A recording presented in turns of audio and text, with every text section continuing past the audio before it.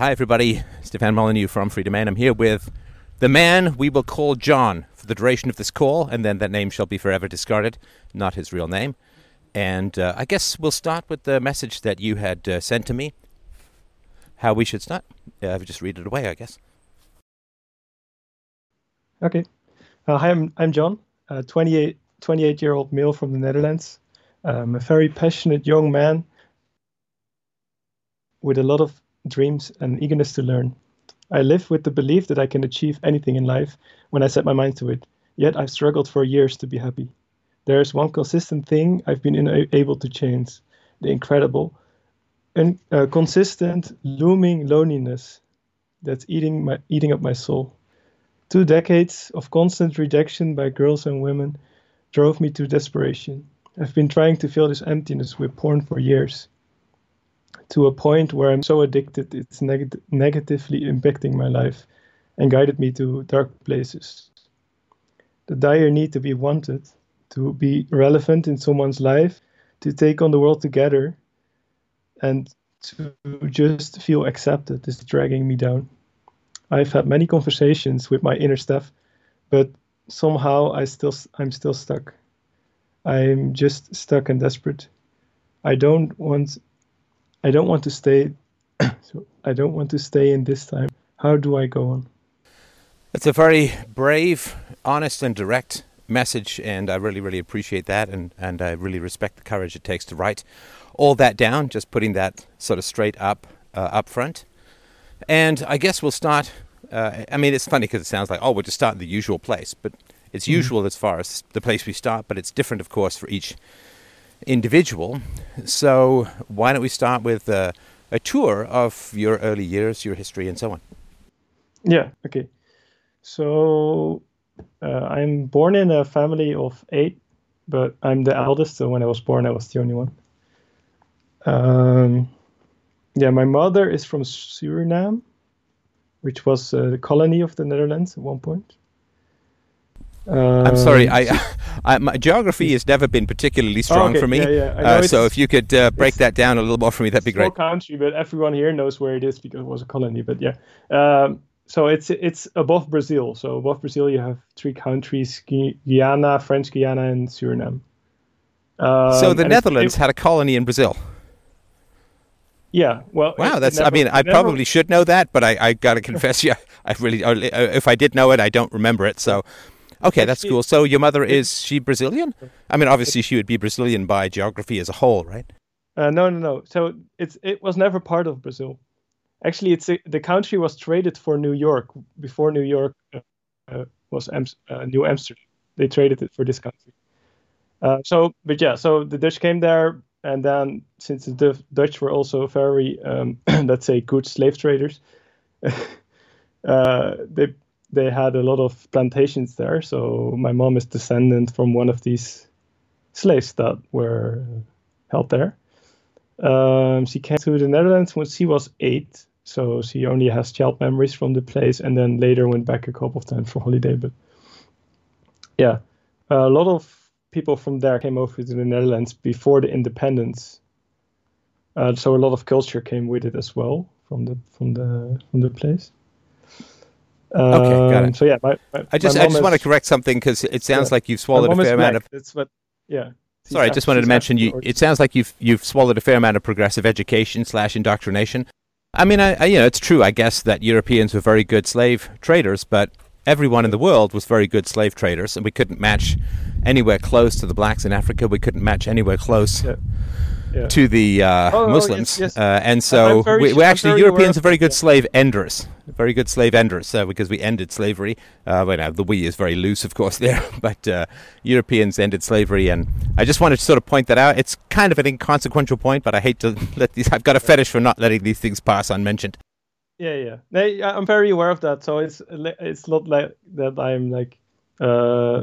of course, out of context, it sounds like I would think that it's this way, but I know that the Europeans ended the slavery. I mean, especially in Suriname, because the Dutch ended the slavery there as well. So Well, and the Dutch, got one of the first yeah. one of the first stock trading systems, stock markets going in the entire world, which is really the foundation and feature of the free market, and so and a and the lot of cool first stock stuff. crash with the tulips, so that's also interesting. Right. Anyway, so Yeah. sorry, but go Yeah. ahead. So, and my dad is native Dutch and a farmer. So I grew up on a farm actually. Right. And they're both Protestant Christians. Yeah. So my mom was my grandparents from both sides were Protestant Christians. So my mother's side took it with them to the Netherlands, and that's Okay. actually how they met on a camp, like a holiday camp. Yeah. So eight children. I was the first. I've always been quite on my own, I guess, even though I had a lot of brothers and sisters. I just like to play alone or something. To the annoyance of my sister, who often wanted someone to play with. And would you consider yourself mixed race? Well, not besides me not liking categorizing people in such a big class as race. I'd rather use ethnicities, but yeah, I mix ethnicity. But yeah, I don't know. Mentally, I'm like fully Dutch, like No, no, no. I very Dutch. absolutely, yeah. Sorry, I just meant physically, because Yeah, sometimes, as you know, I've sort of talked about this in the show before. Sometimes people who come from a mixed race background do have certain issues, sort of maybe where they fit in, and again, this may have absolutely nothing to yeah, do with your experience. I was just curious about that. yeah. So I'm mixed race, like physically, but I'm on the light side. So people do recognize that I'm not natively Dutch. So sometimes I do get the question, "Oh, what country are you from?" Um, but I've it's interesting. I've actually never encountered racism in schools, even though I went to a very Christian, strict Christian school with like 99.999% white people. Right. Okay. Yeah. So No. yeah, I was just curious about that. So you don't basically look like a totally native Dutch with a tan, but there's yeah, what's the phrase? It's a pretty nasty phrase because it sounds like exotic. You have an exotic look to you, or something like yeah, that. yeah, yeah, yeah, Okay. Okay. Got it. yeah. Got it. And so eight. Wow. Eight kids. You said, right? Mm-hmm. That's Yep. I got to imagine that's slightly higher than the Dutch average. What's the story with that? Well, not traditionally. It used to be that the Dutch is very big families. I mean, even the Dutch population has grown from 5 million to 13 million in less than 100 years. So at one Hmm. point, they liked big families. Um, but yeah, I think it's part of the traditional Christian culture, at least here, the Protestant culture. I know that's a kind of a stereotype sometimes, but I guess it's true in this case. My mother once said, like, besides she just liked babies at one point. Like, if they would get too old, she wanted a new one, because at one point she just said she missed changing diapers.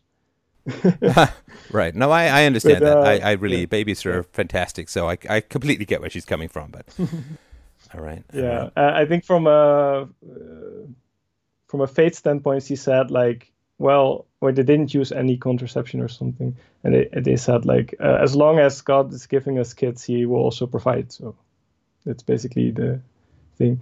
Lately, she said to me, like, maybe it was not so. Maybe she should have thought about it more, and maybe it wasn't the best move to get that many.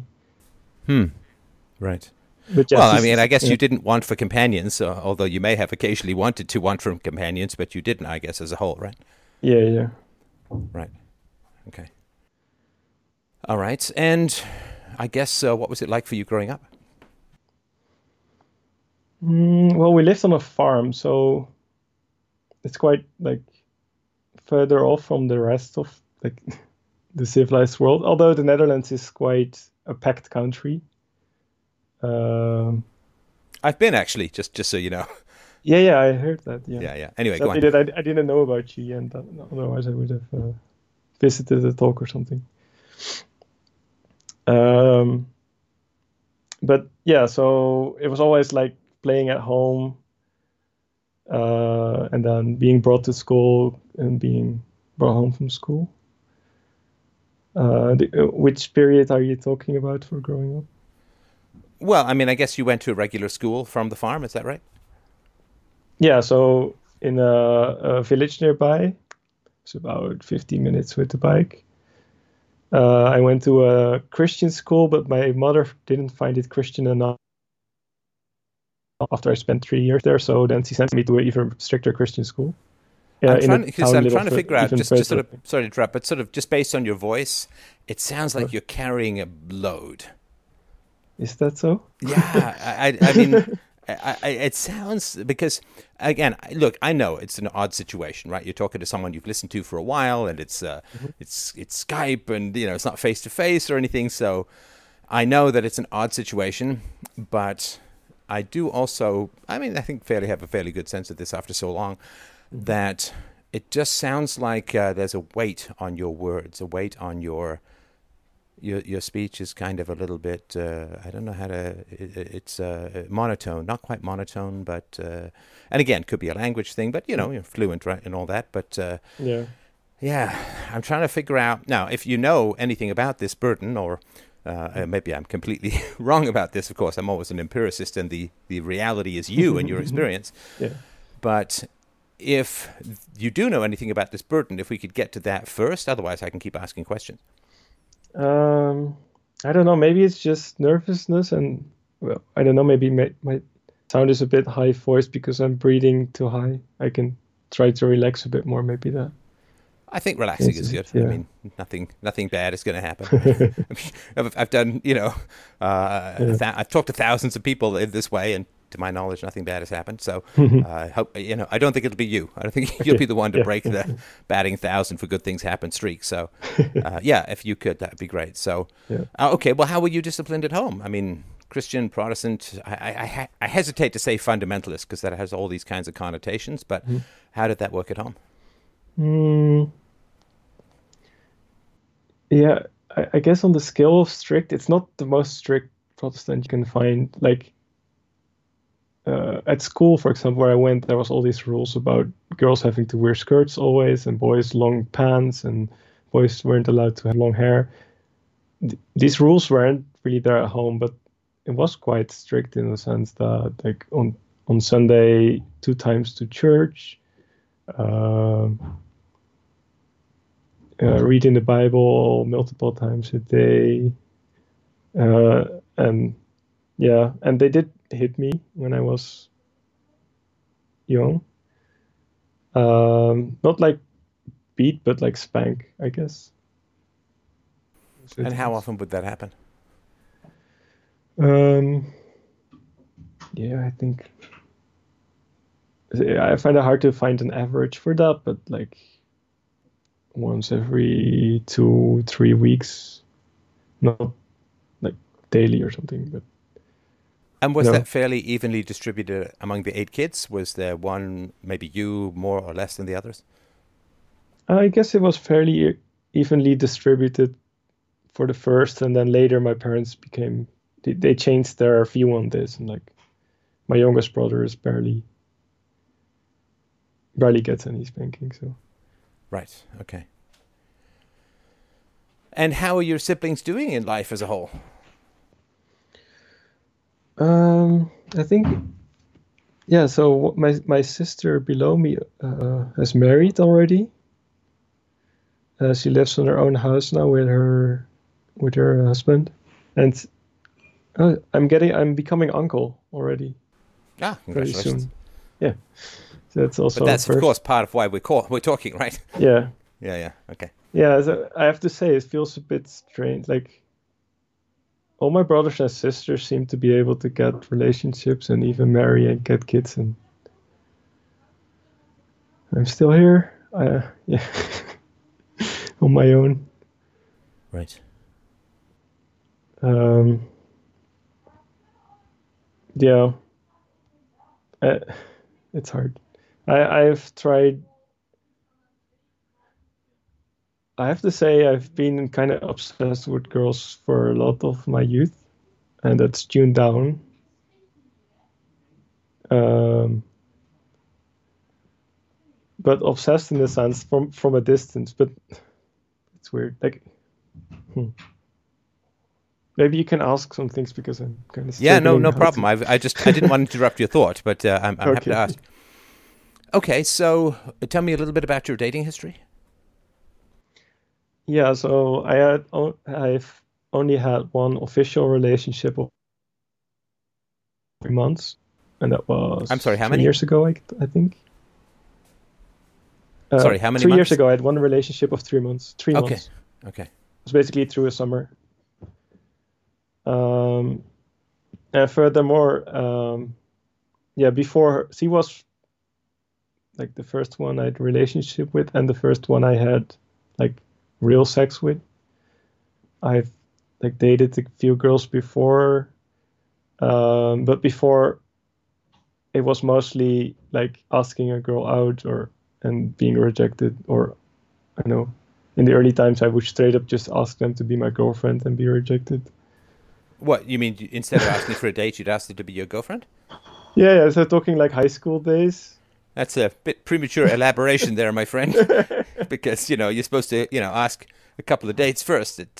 Yeah, See if you like each other, right? It's. I mean, if you say to a girl, "Be my girlfriend," or "Do you want to be my girlfriend," you're kind of signaling that you don't have any real standards, because you don't say, "Well, me awarding the title of girlfriend is kind of an honor, and I want to make sure that it's the right person," and or like you're just like, "Hey, be my girlfriend, whoever you are," right? Like yeah, that old The Doors song, "Hello, I love you. Won't you tell me your name?" yeah. But like it was high school, and I was very.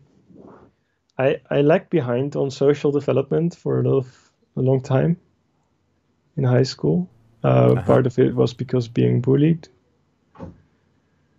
Um, Eventually, I changed schools from a very strict school to a more like named Christian school, as in they were Christian, but like you wouldn't know in going there. Um, but it was a lot looser there, and because it was like a new area, I did like a speed course in social development with some people I trusted.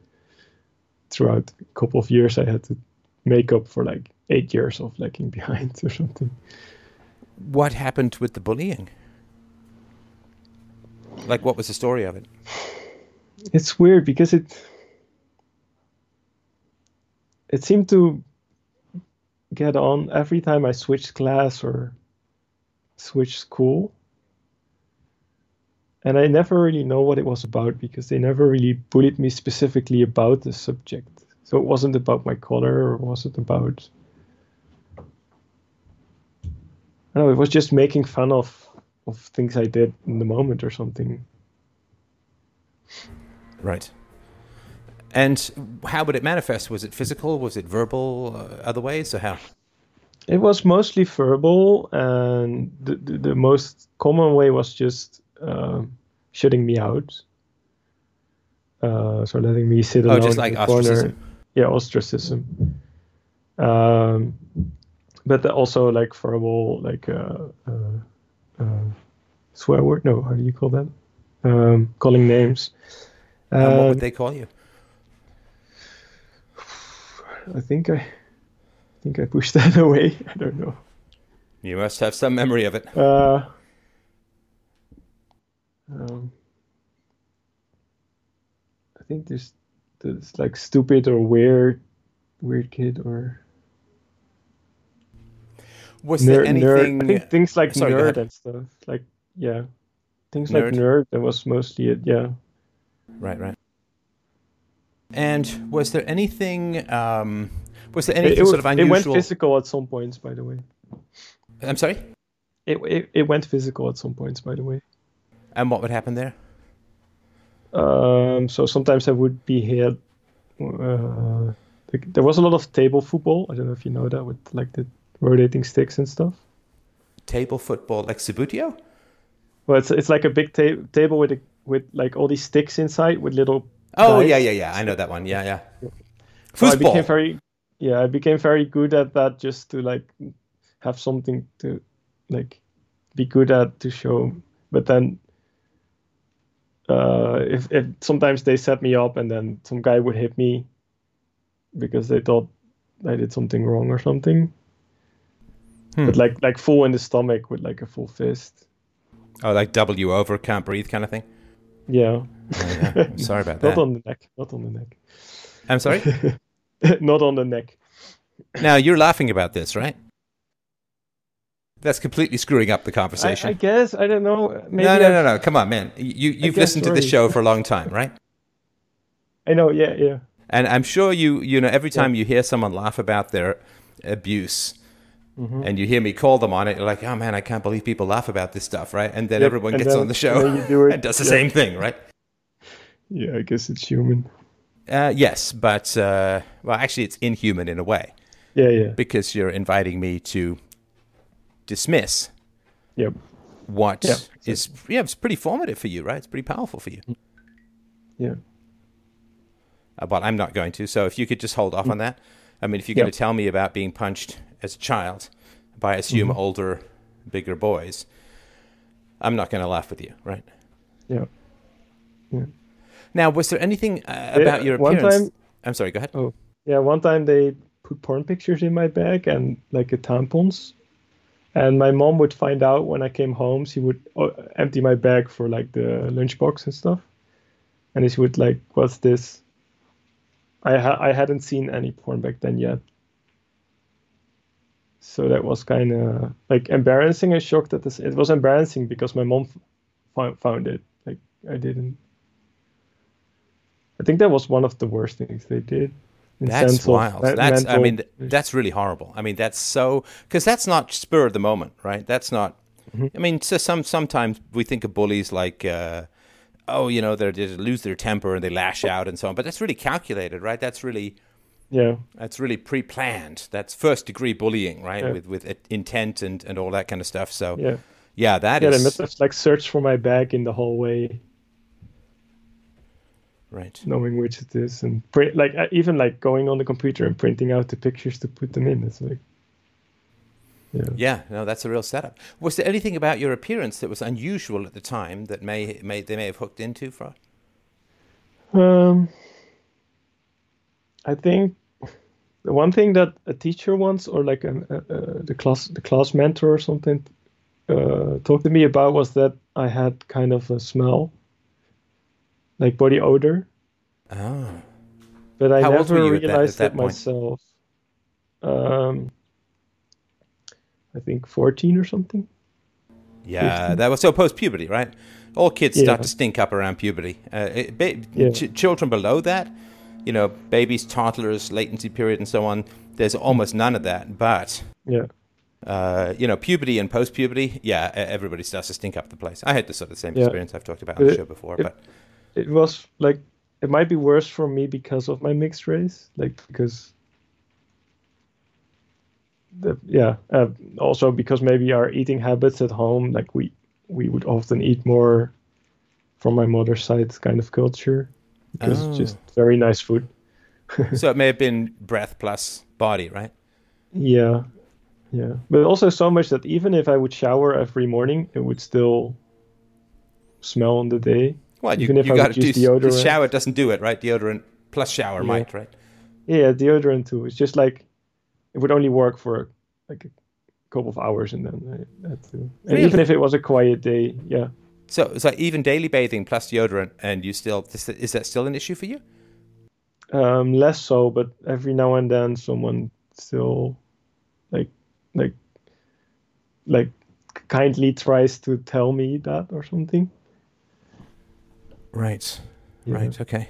But I never smell it myself. And that's like, I know it's different, for example, when I do sports and then I really smell it. But like, if it's a normal day and I've just casual going on my business, then I don't smell anything, but apparently other people do.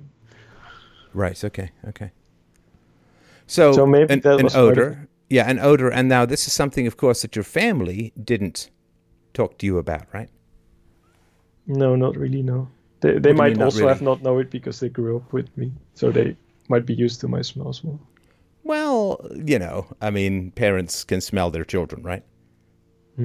And it is also one of these things where, you sort of responsible parenting is sitting down your kids around puberty and saying, okay, welcome to your new little friend called body odor, right? And this is something you're going to have to deal with, It's something you have to deal with, and that's the downside. The plus side is we don't live in the Middle Ages where you have got to kiss a woman who's never brushed her teeth, right? So, Yeah. but that didn't happen. Uh, I don't think. I think you'd remember it, No. wouldn't you? Yeah, maybe once, or like my mother would like buy deodorant for me or something. But nothing I did remember where they sit down explicitly and say, this is the issue, right? I did remember when I think till I was 10 or something, I would pee my pants a lot, but not like let everything go, but just like not go to the toilet and then just they would drip out and then I would just keep on going with whatever I was doing and then of course we start to stink. But that was only as long as I was a kid, so like till 10. Like, why did you not? Yeah. I mean, obviously it's your body makes it pretty uncomfortable when you need to pee and you don't. So what kept you away from the bathroom? I think maybe more important things going on.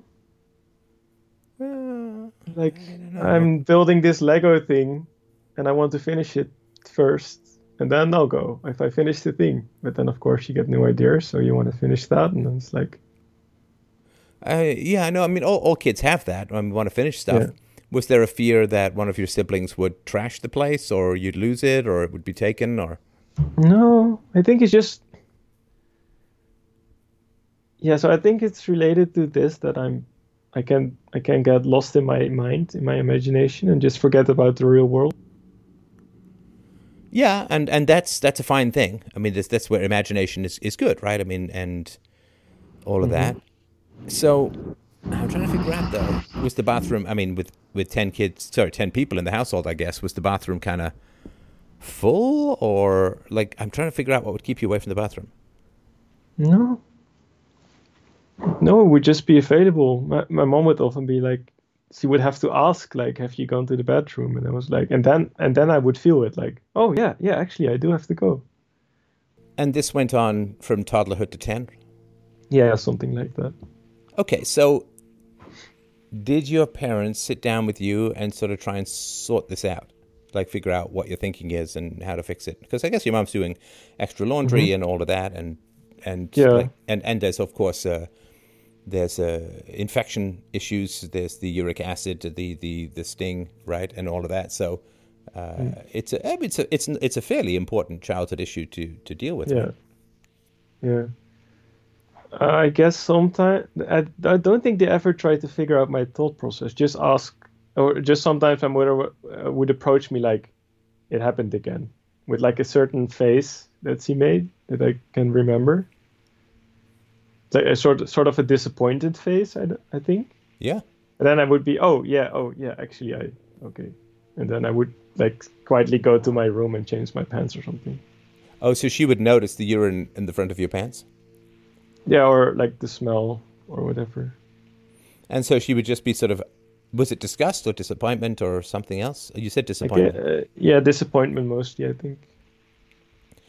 So she would express a negative opinion of you or of the event, I suppose, but wouldn't sit down and say, okay, let's try and figure out what your thought process is, where this is going, what's happening. Yeah, I can't remember that she did, but doesn't mean it didn't happen. But at least no, you would remember. You would remember. Yeah. So the difficulties that you faced, what resources did you have trying to help you with those difficulties? Parents, teachers, a priest, extended relatives. I mean, you've got, probably 50 people in your life who can, and probably not your younger siblings or anything, right? But you've got a lot of people in your life who can help you with these issues. And did you get any help with these issues? Not really. I always thought I could fix it myself, or that I should fix it myself. So you're putting the blame on yourself? Yeah. Why? Because I was like, okay, I'm there, right? So I should have noticed. I should have. Well, no. All children's first instinct is to go to their parents for help. Right? I mean, this is from being a baby, right? You're hungry and your mom's got to breastfeed you or give you something, right? Yeah. And so, when you need to be changed, you need to be changed, right? Mm-hmm. So we all start with the instinct to go to our parents for help, for aid, right? So I guess my Yeah. question is, and I'm sure at some point you thought of it or approached it or broached the subject or whatever, right? But then you decided not to, and you battled this stuff for, year after year after year without talking to your family. Mm-hmm. Is that right? Yeah. And why? The most feeling I can remember is like shame. Like it would be shameful to tell them. Okay, and now why would it be shameful to tell them?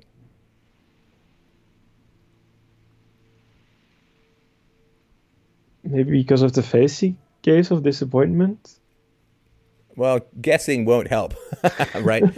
Because it's like you're guessing a game that only I know the answer to, but unfortunately or fortunately, this is a game Yeah, where only you know the answer, right? I know the answers.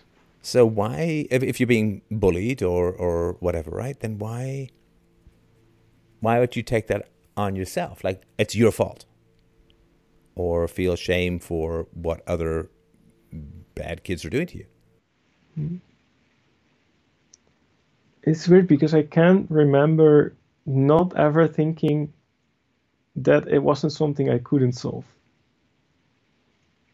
if I just Well, did but my that's my best. nonsense, right? Because you couldn't It solve it. is, but No, you hold the illusion out that you could solve it in order to avoid having to go to your parents. Did you ever tell them about being bullied? Like even as an adult when you were bullied as a kid? I have told them as an adult, yeah.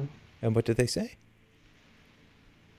My mom mostly just get angry at the kids, like, oh, they treated you like shit back then. Oh, so she knew about it. Yeah, well, at least later, like not maybe the early stuff, but I mean, except like for example, the porn thing. Like from that point, for sure, she knew what happened, and that was like quite early at school. So, Yeah, of course. I'm sorry. I um, completely skated over that. But she would say, oh my yeah, gosh, what's this doing in your bag? And you'd be like, I didn't put that there. yeah, And you're like, oh, the kids are really trying to cause problems. This is more than just hitting you, right? I mean, this is really trying to cause hmm, problems in your primary relationships. This is really sadistic, right? yeah, So what yeah. did she do once she knew how old were you when that happened? Mm, I think 12, 12, okay. or So, maybe yeah, 12. and did she know anything about the bullying before that? I don't think so. She did know that I wasn't very social in class. But I mean, she wouldn't know also because, you'd be bullied and you'd come home and your mom would say, how was school? And you'd say, fine, but you wouldn't tell her, right? Yeah, we just like short answer. She said at one point that she would just had stopped asking because I wouldn't tell anyway. Right, right. And I can, if you want, because I know you're an analytical guy, right? So I can Hmm. tell you why I'm asking all of this. Hmm. You don't have a girlfriend because outside of sex, why would you bother? Because you look at your relationship with your parents and you're like, well, there's no intimacy, there's no trust, there's no honesty, there's no utility. Your parents don't help you. They don't help you figure out yourself. They don't help you solve social dilemmas or social situations. So outside of sex, what's the point of having a relationship? And the sex or the sexual urges you can deal with through pornography, right? And so, yeah, if you want to know why, it's because you've normalized this and said, well, how your parents handled all of this with you, well, that's just marriage. There's not anything unusual. This is just the way it is, right? And so because of that, like, why would you want to recreate what your family had? I mean, that would just be to reinflict the isolation that you experienced as a child on your own children. And I assume that the distance your mother had from you was also reflected in the distance she had from her own husband. Because otherwise, if if your parents have a close relationship and one parent misses something, the other parent will notice it and bring it up and point it out, right? Hmm. And so your parents were distant from each other, I would imagine. Your mother and your father were certainly distant from you. And as your firstborn, you think that they would do something. And they knew you were being tortured and bullied, and they didn't do anything about it. And they knew that you peed your pants a little bit through a focus, and they didn't help you with that. They knew about the social issues and didn't sit down to help you figure that stuff out. So why on earth would you want a family if it's just back to the same alienated, non-contact nonsense you had as a kid.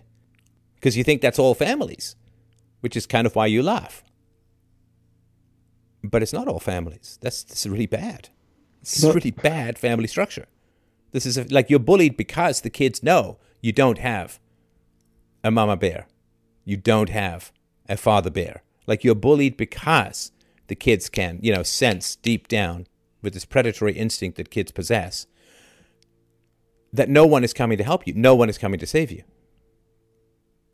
No one's going to stand up for you. No one's going to confront them. No one's going to tell them their behavior to their parents.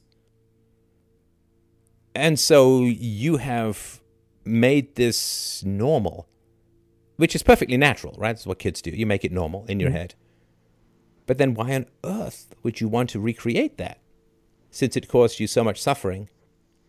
Like, what I'm saying is there's a gap between you and your parents, and the bullies are a shadow cast by that gap, if that makes any sense. The bullies aren't acting of their own accord. The bullies are acting because they're dragged in by the gravity well of your lack of connection with your parents, or your priest, or your extended family, your aunts, your uncles, you name it, right? And so because you've normalized all of this, why on earth would you want it? I mean, sexual needs are taken care of. And if this is what it is for you to have a family, there's nothing appealing in it that I can see. But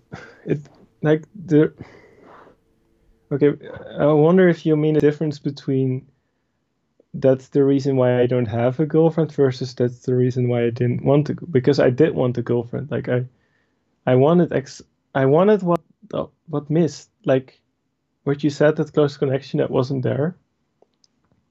That's why I wanted the girlfriend. Like I can remember that, like maybe from like age 12, I was already thinking about, okay, I wish I can marry as early as possible, maybe even before I was 18. Like I would go to in my country, you would have to go to the king to ask permission to marry before your legal age, and I would just find a lovely girl of my age, and then I would marry at 16 together, and then like I wanted that connection. I wanted the girlfriend because I wanted that connection. Okay, and that's the surface thought for sure. And this is why you would go to girls and say, would you like to go on a date, but will you be my girlfriend? Mm-hmm. You're trying to move, but exactly. That didn't work, right? So here's the thing, right? I mean, this is the level of sophistication that I'm sure you have, right? But I'm going to assume that you have, which is, you're how old now? 28. 28. Okay, so you got 12 years of dating possibility, right? Maybe more or less, but let's just say 12, right? Yeah. So you got 12 years of dating. Everything you have done has not worked, right? Mm-hmm. But you haven't changed it. And what that means is you want it to not work.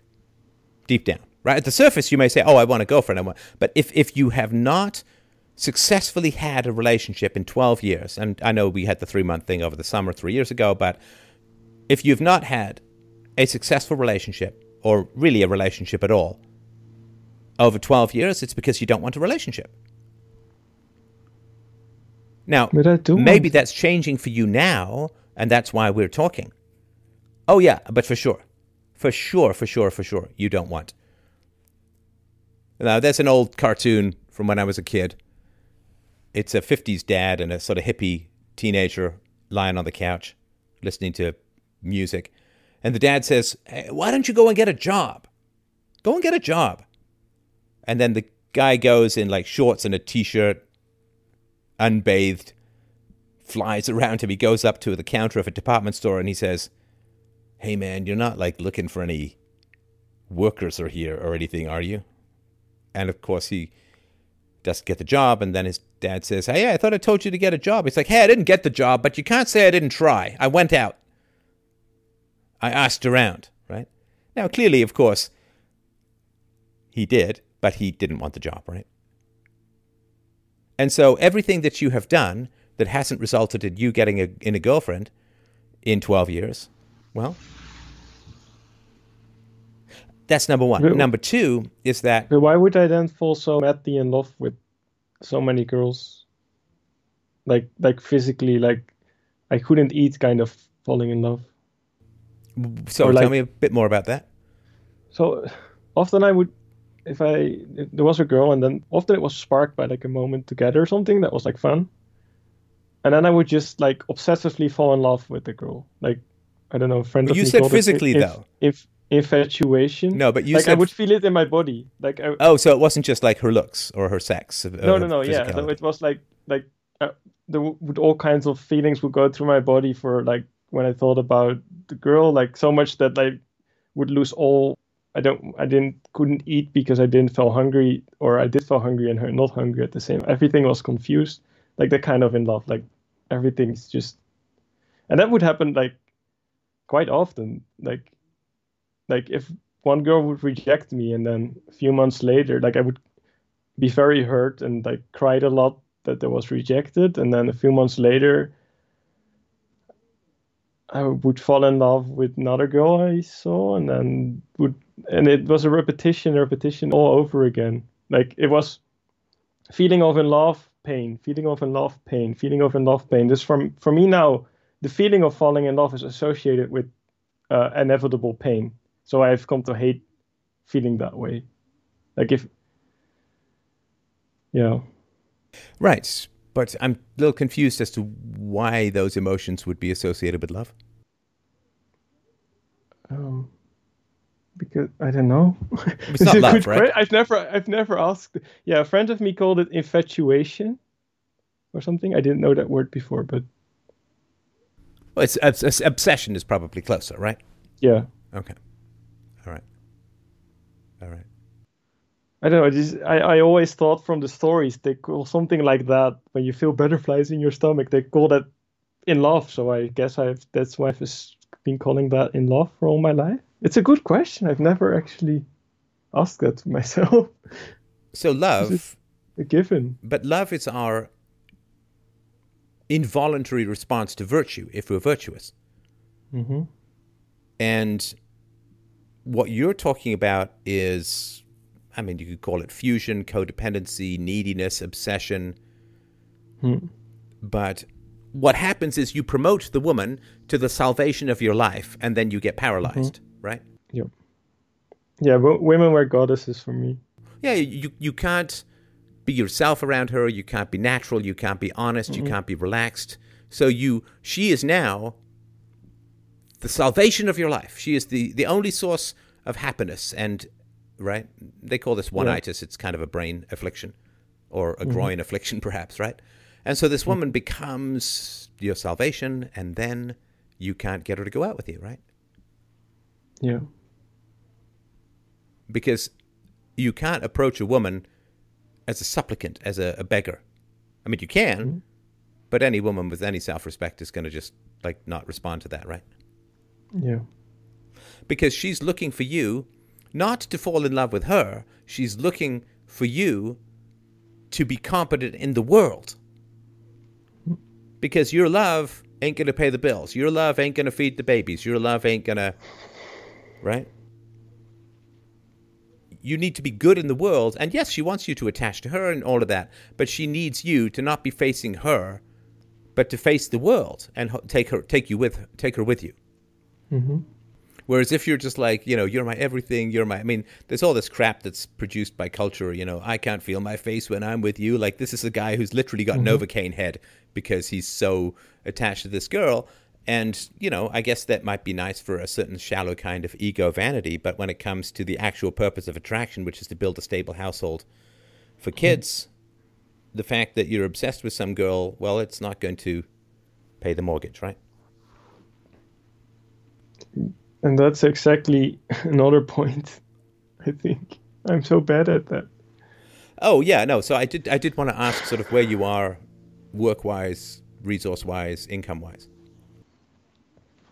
Yeah. So currently, I have my own business. If I count up the numbers, I make less than if I would have a minimum wage job. Oh, Um, I rent a house for my parents.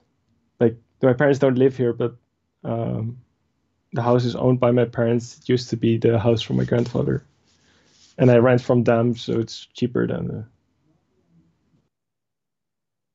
another place I could get. And how many hours a week do you Uh, work? it differs. I think on average it's around 30 or something. It's hard to say because my business is actually very unstructured, and I don't really have a like I have a vision for what I want. I am passionate about history and about bringing it back to life. So that's like I developed skills over like basically since high school of game making, 3D, everything. I I'm can sorry, make game it making? game. Yeah, game making, programming, 3D art, everything. Like I know everything about game making, all the different aspects. Oh, and have you made games? No successful. No, I haven't released anything. I've Why only not? made starts of games. Like I have whole folders with starts of games. Do you have the feeling deep down that you're going to live forever? I'm a little confused here. Like you're pushing 30, So dude. yeah, What the fuck? I can't focus on one idea. Yeah, I you start can. Oh, one no, no, no, no. Listen, and if then you, I no, get no, a hang new on, hang idea. on, hang on. No, not acceptable. Not acceptable. I'm a free will guy. Hmm. When you tell me it's impossible to focus on something, when you also told me that as a child you peed your pants because you didn't want to break focus, I just call bullshit. Sorry, I got to be firm with you here, right? Okay, yeah, that's a good point. Don't tell me you can't focus. Of course you can. But you've given up on women, so why would you need a career? I mean, I'm not saying you've given up on women, but it's been such a long streak of no success that a man's ambition is driven by family. It's driven by the need to Mhm. provide, the desire to provide, right? Yes, yeah, very You've got much. no one to provide for. You're kind of like a half squatter in your parents' house, Hmm. right? So you're just orbiting nothing here, right? Yeah. And there's no way forward, no future. I mean, maybe you Mhm. could work to make your business better or whatever, but I assume that's mostly Yeah. reactive, right? You're not out there drumming up business. You're just waiting for the calls and then just doing some stuff, right? Yeah, so currently it's only driven by passion, and passion comes in waves. Passion comes in waves. Like, Oh, so you just have to wait for like you're a surfer. If there's no waves, you can't do it. yeah. So that's like, So you have no yeah. control. I would work on a week, like I have an idea, and I would work on a week for a project, and I have some basic stuff working, and it looks good already on the pictures, and then it's like, and then after that week, the passion is gone, and it's like, and I'm sitting, okay, I'm going to continue, and then it's like a freeze or something, and then it's like 2 weeks of just slumbering and watching YouTube videos, watching porn, and then Hmm. suddenly get a new idea, and I start working for a week and on a new project, not the same project. Yeah, people don't pay for half projects. They really don't. Why? Okay, so it sounds like you just don't know how to get things done in a way. And Yeah. I don't mean to insult your intelligence. I mean, you're a very Hmm. smart guy and all of that, but you don't. I mean, a lot of what we do is not that much fun, right? Yeah. I mean, I used to be able to upload. I used to be able to live stream to YouTube, and then it would just go out to everywhere else, right? Hmm. And now, I got to live stream, I got to download, I got to compile, I got to do the audio, I've got to upload it to a wide variety of sites. So it just takes forever, right? Yeah. And it's boring as hell. Hmm. I'm sorry, I can hear a background noise. I'm not sure what that Oh is. yeah, sorry. It's raining, Oh, that's fine. That's fine. and I have a tin roof, so I can't do anything about it. All right, you don't have a basement or anything you can go to, do you? No, there's no basement. Okay. So, yeah, I, I mean, I can't sort of, other than to mention, I'm not sure what, passion has to do with it. I mean, passion is a very childlike way of looking at things you need to get done as an adult. Hmm. Because, a lot of what you need to get done as an adult is not that much fun. Yeah. And, but you give yourself permission that if you don't want to do it, you don't have to do it. Is that right? Yeah. But I don't see how that's the case in reality, right? I mean, you know that there's things you Yep. should do that is not that much fun. Yeah. Right? Yep. I know. But you have this thing where, I mean, it's funny, right? So look at the house around you, right? It's a fairly nice house, I assume, right? Yeah, it's an old farm. It's a nice house. Yeah, okay. All right. So if, like, would you have any place to live if you were the contractor? In other words, if you had to put in month after month after month of exacting hard labor to build this farmhouse or this farm as a whole, would you have finished it, given your current work habits? I guess not. No, you wouldn't have any place to live, right? Think of the computer that you're using. Think of the headphones, the internet, the cables, the electricity. Would any of it exist if people had your work ethic? No. No. So everyone else has to do things they don't want to do and work hard so that you can enjoy all of the things that you enjoy. But you're different, right? You're an exception to that rule. You don't have to do that. I mean, let's say the electricity went out on your farm and you call the electric company, right? And the guy says, oh, man, I'm so sorry. I'll be out there today to fix it, right? And he doesn't come that day or the next day or the next day. And you keep calling and he's like, you know, man, I'm just not feeling the passion for it. I drove halfway, but suddenly I didn't like it. I ran out of, I got distracted and, some good porn popped up on my phone. And I pulled off to a quiet corner to take care of business. Like you'd be like, what the fuck, dude? Come out and fix my damn electricity, right? Or you go to the dentist and they, oh man, you got a cavity to fill, right? And they half fill the cavity and then they say, you know what, I don't really feel like finishing the rest of it. And they just leave. Yeah. Right? You'd be incensed, right? You're like, you can't leave me here with half a cavity filled. What the hell am I supposed to do? Yeah. Everyone else has got to work hard and do their job but you don't have to, right? Well, I know I have to. It's not like I'm not denying that, obviously. Well, you kind of did. I mean, if you want to, we can't rewind live, but when you listen back to this later, you kind of did. Because you're like, I don't feel the passion, or like, you didn't say, oh, I'm totally messing up and doing the wrong. You gave yourself the out of like, I didn't feel like it. Yeah, but I don't like that part of myself. I mean, I all I can do is go on what you tell me, right? Yeah, okay. And now when you talked about it, you just said, I didn't feel like it. Not like, oh, I can't believe I have this thing where I don't feel like it and I don't do it. I hate that. All I can do is, all I can do is go with what you tell me, right? So then if you tell me later, when you didn't say you hated it at the time and you didn't really seem to have any discomfort with it, you could tell me later, as you have, oh, but I don't like that part of myself. It's like, all I can do is, I can't read your mind. Or all I can do, I can't even see your face, right? All I can do is go on with what you tell me, right? And then what happens is, if you say to me, I know I talked about it like I was fine with it, but I also wanted to add, just so you're not confused, that I hate this part about me, right? You don't do that, right? You say, oh, I just run out of energy, I run out of passion, or I don't feel like doing it. And then I point out that that's kind of hypocritical given what you expect from others. And then they're like, oh, no, but I hate that part of myself, with no reference to what you said earlier. And again, I'm not bitching at you. I'm not trying to criticize you at all. I'm just sort of pointing out it's a bewildering and disorienting experience when the conversation doesn't hang together or doesn't seem to have any continuity, if that makes sense. Yeah. And that may be interfering with your capacity to bond with someone, right? So what happens when you... Yeah. But maybe it's because in my head, those are contradictions too. And maybe the porn addiction is a good example of that, and why I still have it. Like, I discussed that with myself for having it, but also I don't want it to go away. Well, but the porn addiction serves a purpose to keep you away from women. Because, as you say, falling in lust with a woman is a very painful experience, and it's doomed to failure. Yeah. Right? So the porn is like a vaccine against women.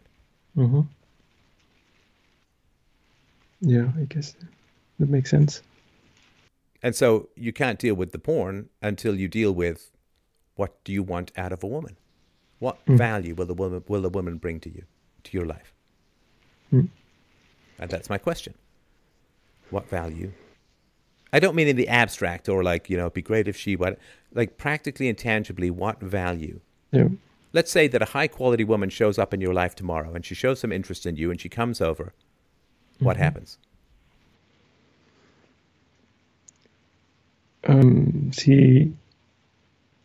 She supports me. She wants me. She wants to take on life.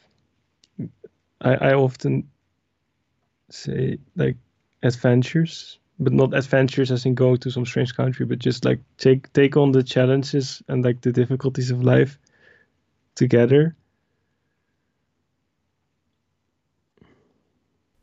That's very abstract, right?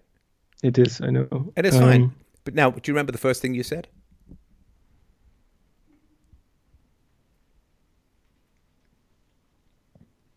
Take on life together? Was that the first? No, first thing you said was supports me. It supports me, yes. Supports you. Right. What does that mean?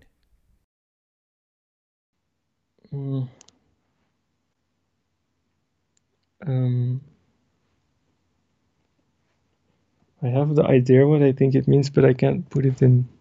I'm trying to put it in description. What would she fix in your life?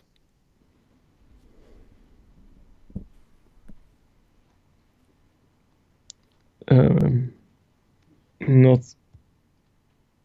my work ethic, I guess. No, that's real. Let's be honest. Just be Yeah. honest. This is not the time to hold back or to think Yeah, of what the if we're right having- answer is to say, right? Just be frank. Yeah. I want someone to work for. Like, not for as in boss, but as in to have a reason to work. Right. Now, how would she fix your work ethic?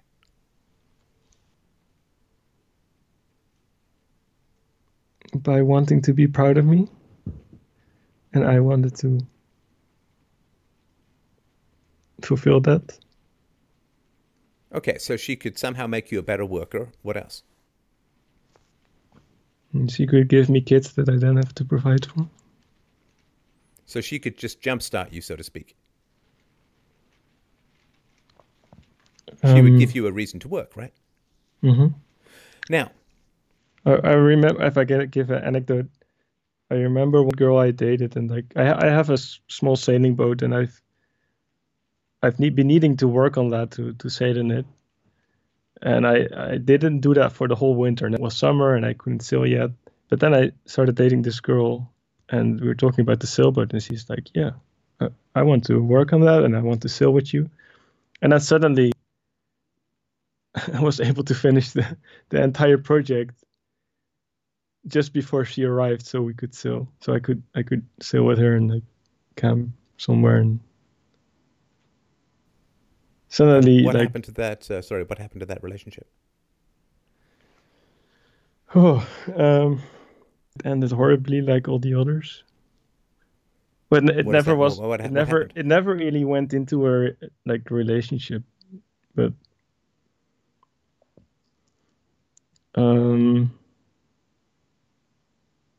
eventually, she told me she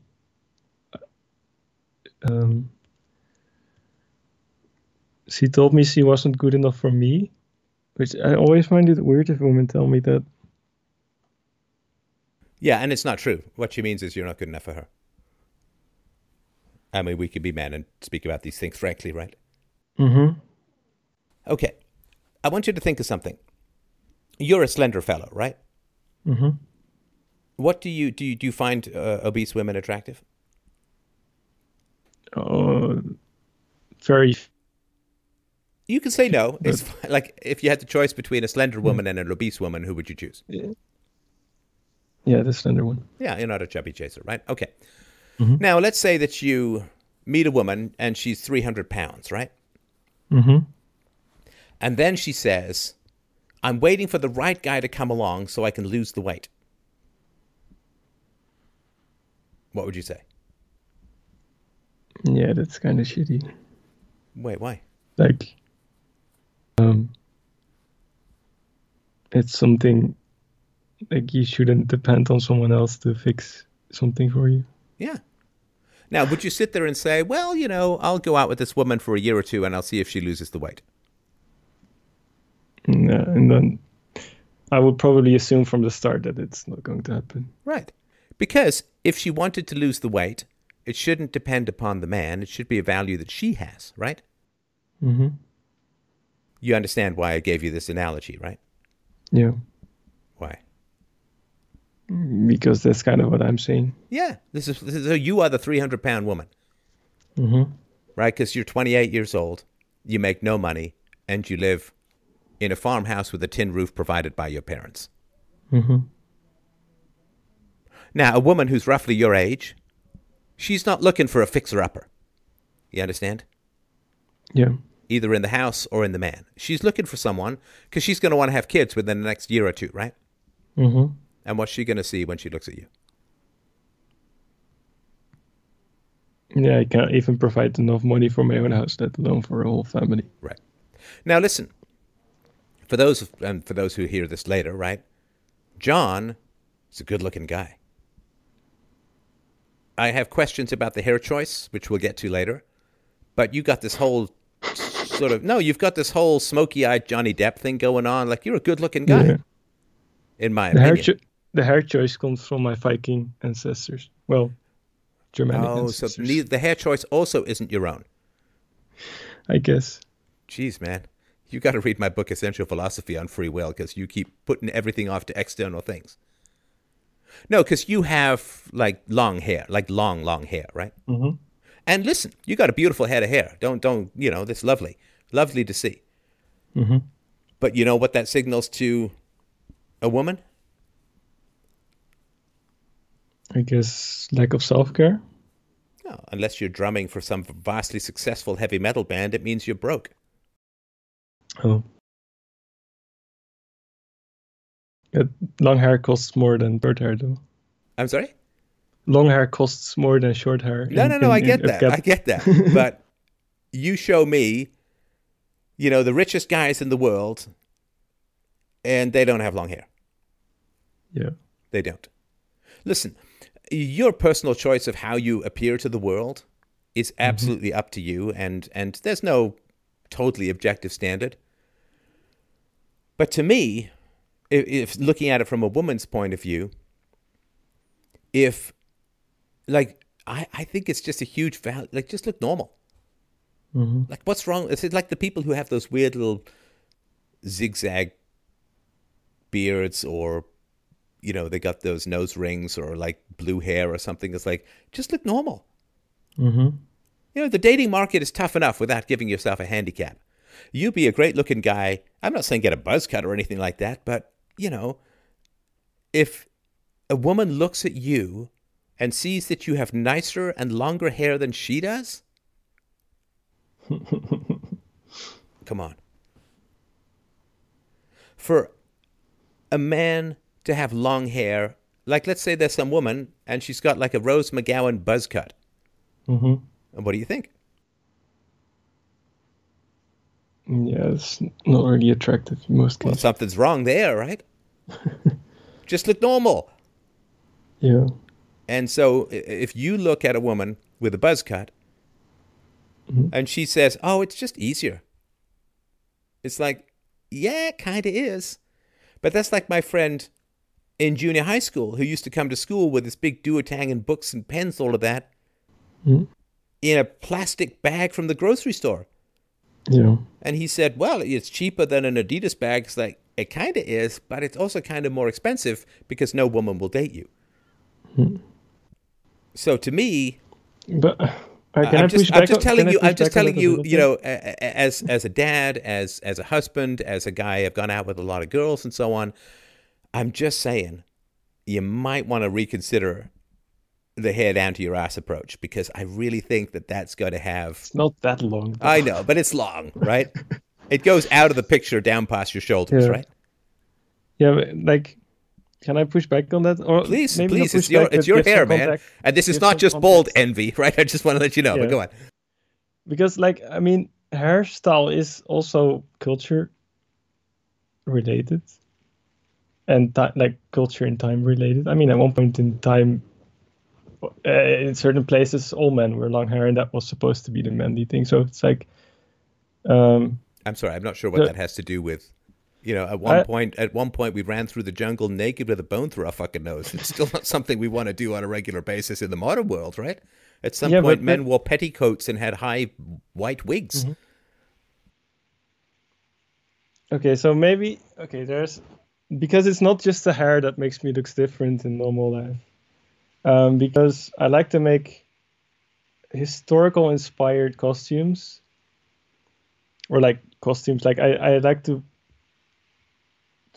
make uh, costumes that are like in between modern and like history inspired. So let's say the color type, like what you see George Washington wear in the photos, but then take that concept and make it a little bit more modern and modern fabrics and stuff. Uh huh. And then, but I walk around in that normally, or I walk with a top hat. Okay, why? And Why? Why? Why? Why? I, Why would you do these things when you're not 14? I guess it's two things. It's part is just a love for a culture that I wish I lived in, I guess, and part is um, at some point I started embracing difference instead of being scared of it or something. Well, first of all, of course, if you were involved in George Washington's day, there'd be a whole lot more work for you to do, which you wouldn't like, and there'd be no porn. So I'm not sure about whether you'd really, really like to live in that world where you get smallpox and fucking Mm. die, or you die of a, you know, a tooth that goes wrong or something, right? Yeah. So no, but you're signaling. You're signaling to a woman, right? Mm. And I'm kind of surprised I guess I'm not that surprised. Like, why the hell hasn't your family talked to you about this? I mean, they know you're still single, right? Why your siblings, like family, and saying, look, I mean, if you want to go and do creative anachronism recreations on the weekend and you want to have live Dungeons and Dragons, mazes and monsters style, but for God's sake, stop walking around with Viking hair, George Washington pants, and a top hat. Mm.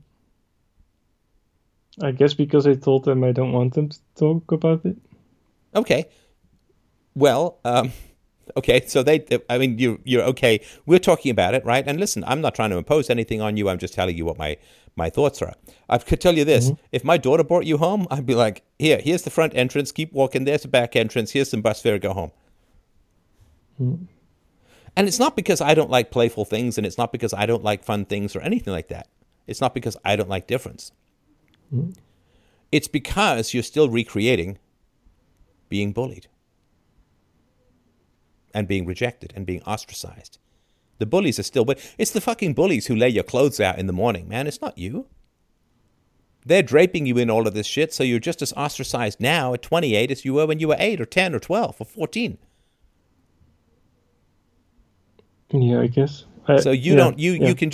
you can reject people with your outfits so that they don't end up rejecting you. But of course, it's the same thing, right? You have a normal repellent, whereas before you had BO, now you've got clothing, which is the normal repellent. And maybe a healthy repellent too. Mm.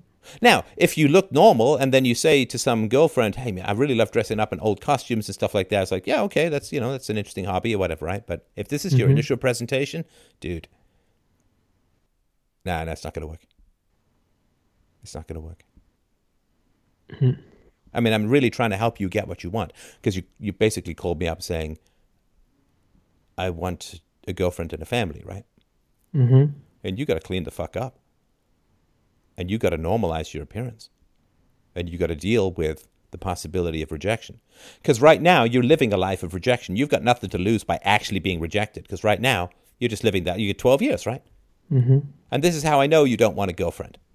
Because you've been having this long hair, I assume, for a long time. I guess it takes a while to grow, right? Long hair for a long time.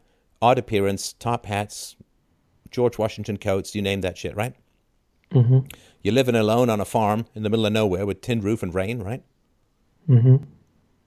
No, come on. You want more strange things about? Absolutely. Let's bring it on. Let's leave no Uh, stone unturned. I have dated women twice my age. Yeah, all right. Um, Well, they're probably just excited to have.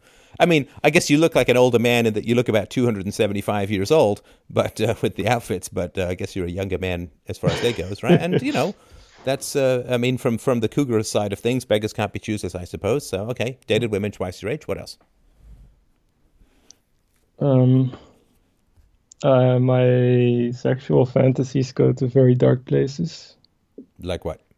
as in romanticizing death, You should read The Sorrows of Young Werther. But anyway, go on. fetishizing death. The girlfriend, that's a story. The girlfriend I had a 3 month relationship with, her favorite book was American Horror Story. And if someone in the audience has seen the movie is nothing like the book. I don't know either.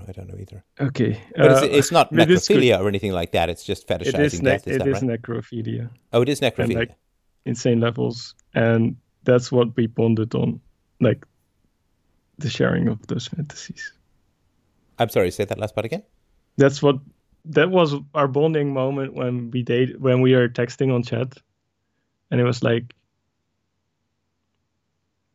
some point this subject went there and it was like, oh, you have those fantasies too. And that was kind of where the relationships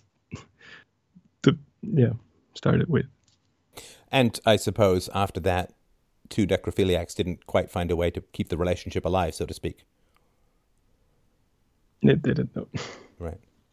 There were a whole lot of issues also with her, and like she had a terrible, terrible youth, like Oh no! abandonment by Listen, parents, dude. and Listen, sorry to interrupt. her mom would Hang fuck on. guys in the next room and stuff. No, listen. Once you say necrophiliac, you don't have to fill in any details for me. Okay. Like you don't have to tell me. Oh, and by the way, she also had a terrible childhood. Like you necrophiliac, right? I'm there, right? That paints the whole picture for me, Yeah. right? Okay. Now, do you think, is this something that you started with, do you think, or is this something that you kind of got drawn down the porn tunnel to? I think both a bit. Like for sure, it's the porn tunnel that draws you further. If you want to search for the next new weird taboo thing, and you click on websites and they bring you further. And the other part is when I was thinking, like, on a very early age, I was already romanticizing death. As in, I was dreaming about dying with my loved girl together, and that was one of the most romantic dreams I could have. And the stories from like periods of the past about like, I don't know, there's one writer here in the Netherlands of a book that they suggest to write at school. It's called The Golden Egg, and it's about a guy who abducts a couple separately and then buries them in the ground, like alive. And then the book is about the loneliness. And I never understand why this is kind of art that they teach you at school, but I guess I understand now with the whole insurgency of communism going on. But I at a very young age, I found these things romantic. Like I would think about like a girl I was in love with, and then I would think like, oh, what if like both our families died and we would have to live together somewhere, and then eventually we would starve from, but we would be there and we would like see each other's last breaths and something like that. So I guess it's a combination of both that drew Well, me but to that. that's not a death fantasy. That's just, I mean, life living until the end, right? No, but like as I wouldn't be like getting old and dying. It would be like something horrible happening or something that would be romantic in my. You mean like a disease or a natural disaster or starving or something like that? Yeah, or like I would dream about, or it wouldn't even be dreams. Sometimes it would just like they'd be daydreams, like what if two people like kidnapped us both together and then tied us up together, and we had to like kiss forever or something till we were. You had these dreams like life would go, in a sense, not exactly violent, but confined and fatal, if that makes sense. Yeah. And when do you Yep. first remember having, I guess you could say, fantasies which you would consider off the beaten path? So you don't mean these child ideas, but like actual. Well, no, just even the Or sort of the dreams of death as a child. I guess in primary school already. Maybe when I was 8, 9. Right, Yeah, right. something like that. What were your parents' relationship like?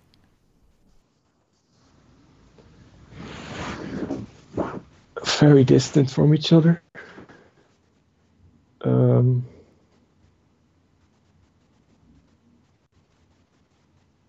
Very structural. I mean, my dad came from a strict I'm sorry, did you say spiritual or farming structural? play, structural, Structural, like okay. very formal. Yeah.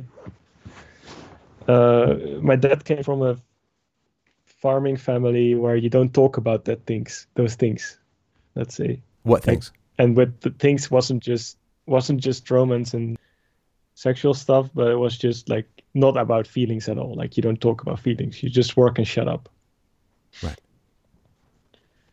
Like a Um, zombie, almost. yeah.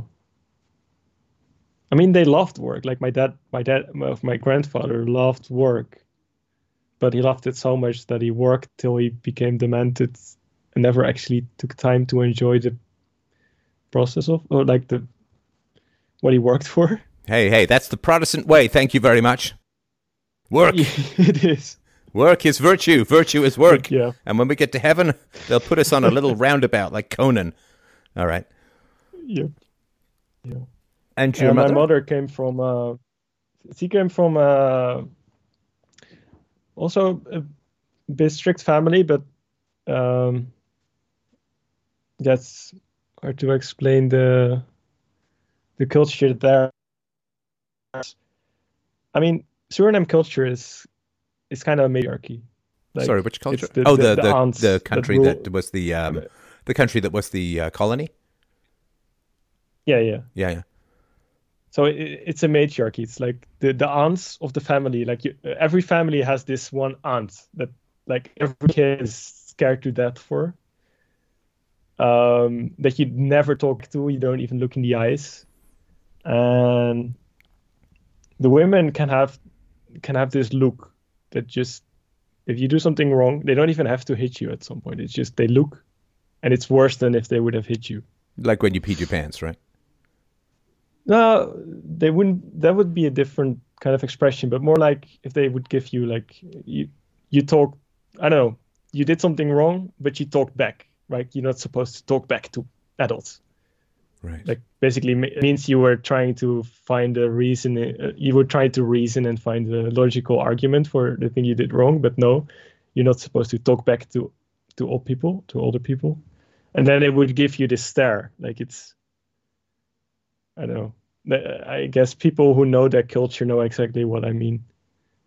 Right. Um, yeah, and I think my grandfather even at some point like he would hit my mother with a belt even. So yeah, They call it both from families where you don't talk about emotions, basically. right, and they call it looking daggers in some Western countries. Yeah, I Or there's an think old, that's it's I think from Monty definitely. Python. Oh, if looks could kill, she'd be in for 20 years.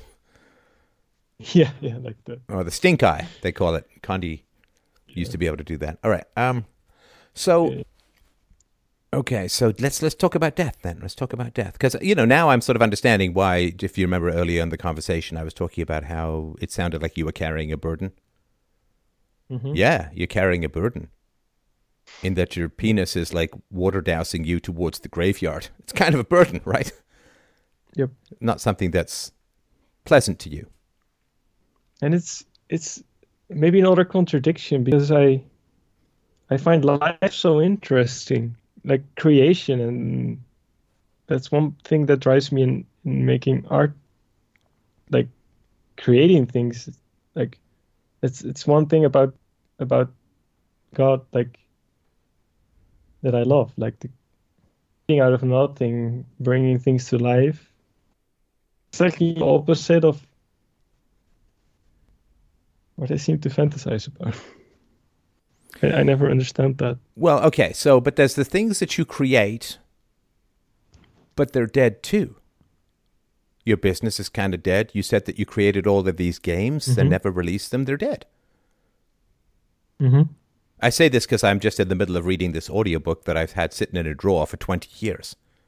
It's bringing it to life. Yeah.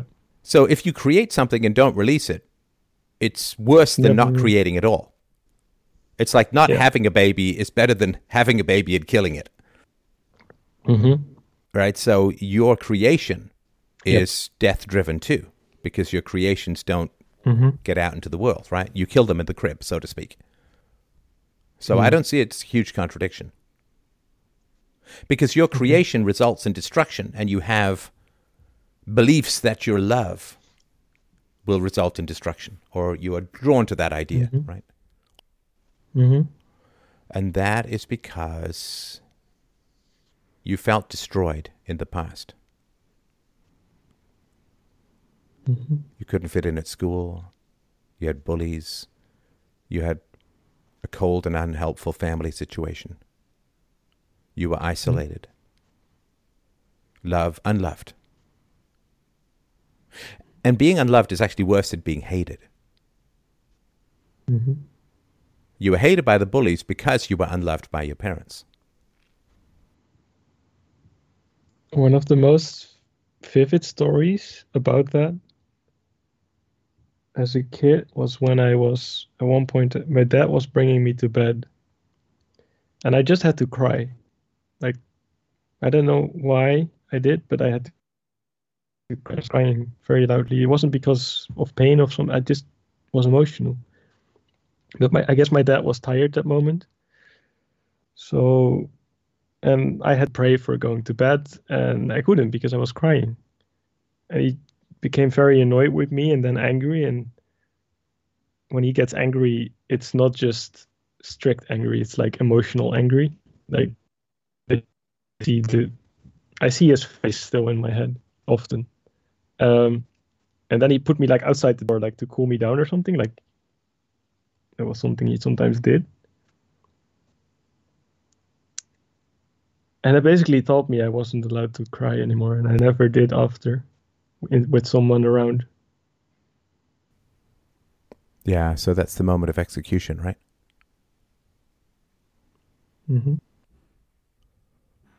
And you said you were 8 or 9? Yeah, I don't remember the age, but they're very young, yeah. Yeah, but it's around the same time as you started having thoughts of love leading to death, right? Right. So, listen, you're a sensitive person. And I say that with great respect, because a lot of, he's so sensitive, like it's a bad thing. No, you are a sensitive person. And that is a great strength if you know how to use it properly. Now, for sensitive and passionate people, I won't say emotional, because that also has this negative, like we're all emotional to some degree or another, but for sensitive and passionate people, coldness is a kind of death. Because life is emotion, and emotion is life. Now, I say that for a variety of reasons. One is that it is lust, which is an emotion. Sexual desire and lust is a passion. It is an emotion. That's what creates life throughout all of the animal kingdom. There is no life without lust. There is no life without passion. There is no life without a sexual drive. Now, for human beings, of course, a sexual drive is not enough to create life. I mean, you can be a frog and bang yourself senseless, and then, you got a bunch of eggs in a pool. They just grow of their own accord, and maybe you can eat them too, right? But human beings, we got to stick together. We got a pair bond for like 20 years to raise a family, or 25 years, depends how many kids you have, right? So now to bond with people, you need emotions, you need passions, you need connection, you need respect, you need love, you need worship to some degree, you need emotion. Emotion is what creates life, and in the human world, emotion is what sustains life, the emotion of the love that you have for your partner, the passion that you have for your partner, the love. So emotion is life, and life is emotion. And I think to some degree, your father's lack of emotion killed him. Well, I can't connect, so I must provide. And you take the complete flip image of that and you say, well, I can't provide, but at least I can connect like hell. Maybe a little too much, right, to the girls you just met. Yeah. So for you, being told, don't feel, is exactly the same, I believe, as being told, don't live. Now that was the example of your parents. That was a successful relationship. No emotion, no connection, no passion, no love.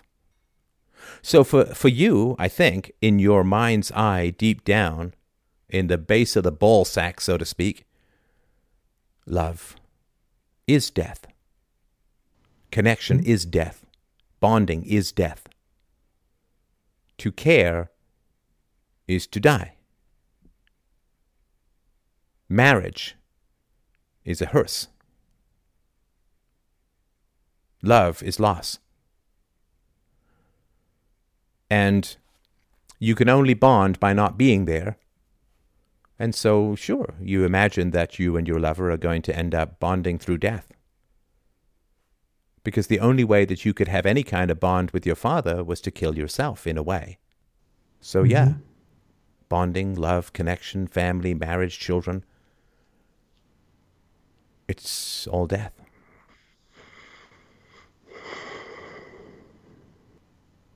Listen, I mean, I'm not speaking about this abstractly, just so you know, like brother to brother, man. I mean, in my family, you couldn't exist. You weren't allowed. You could be a shell, like you could walk around, you could eat, you could watch TV, you could notice that it was raining. You could do all of these things. You could play chess. You could play Monopoly. You could play cards. You could do all of the little zombie automaton things that are part of maybe 1% of your life. But you couldn't have any depth. You couldn't have any questions. You couldn't have any spontaneity. And God forbid you had any feelings. Because people who brutalize you, your feelings become their predators. Because they are waiting always for the blowback of you getting pissed off and fighting back. And so I know this landscape. I know this landscape. I'm just telling you, like I'm not up here on high trying to hand down these pearls of wisdom from an unscarred place. Yeah. I know what it's like to be in a household where you're exhausted from non-existence. You're worn down to nothing by not being allowed to be. Where it's all about human doing, not human being, right? Where you can't relax, you can't be spontaneous, you can't share your thoughts.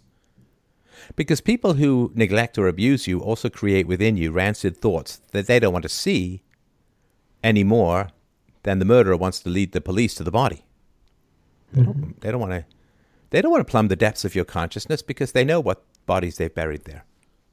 They don't want you to be spontaneous or alive. Or, that's why when you complained about being bullied to your mother, she says, oh, the children treated you like shit back then.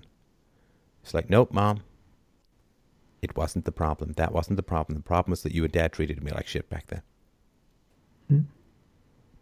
So the fact that you would be drawn to death when at the same time thirsting for commitment, I may not be right, but I sure as hell can see it. But is that then an association that I can turn around? Sure. Oh, yeah. I mean, you wouldn't be calling me if you couldn't. Yeah. And you would have acted it out in a way that would have gone very badly. I'm sorry, go ahead. One of the things I've tried was, like you suggest to some people, like confront your parents about it. Like tell them how from your point of view what they've done. So I did that. Like I don't like lying. I hate it. Even though sometimes I lie unconsciously or like I lie, but if I would figure out that I've lied, I would like try to apologize or correct or whatever. But my parents and basically like my brothers and sisters too, they're the only people in the world where I don't have no problem lying against. And I hate. Yeah, I can completely understand that. Shouldn't it be the opposite? No, I mean, it should. I mean, I don't know about should, but empirically, it makes perfect sense to me. Because your parents lied to you.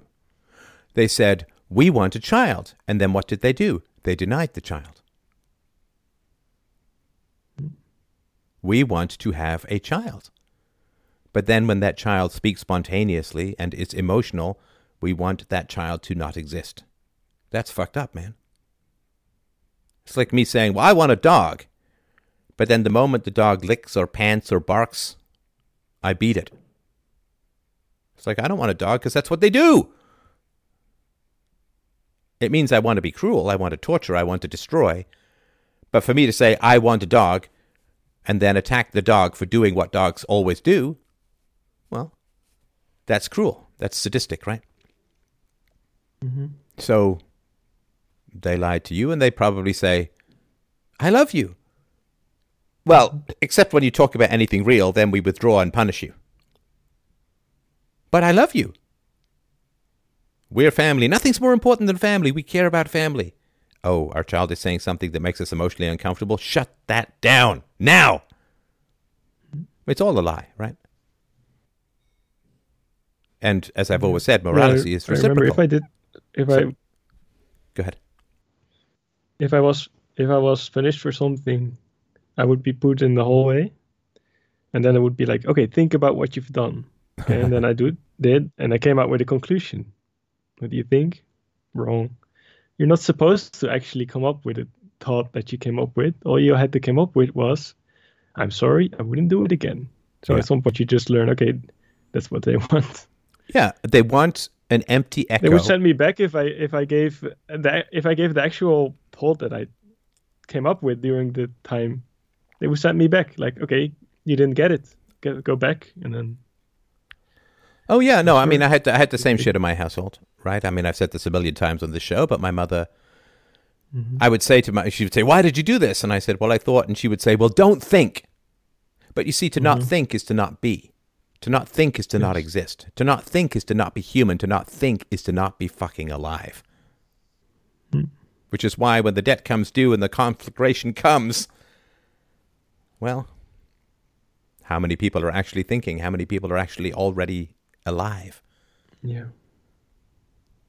I mean, we are surrounded by the walking dead, by the people who have the form and the appearance of humanity, but not the essential characteristic of humanity, which is to fucking think for yourself. Mm-hmm. Which is why I've been fighting all of this causal determinism, casual and causal determinism in you.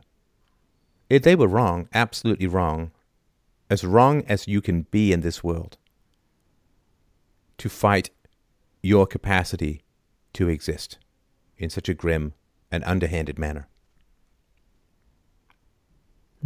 Your father was wrong to work his best to destroy your capacity for emotional self-expression.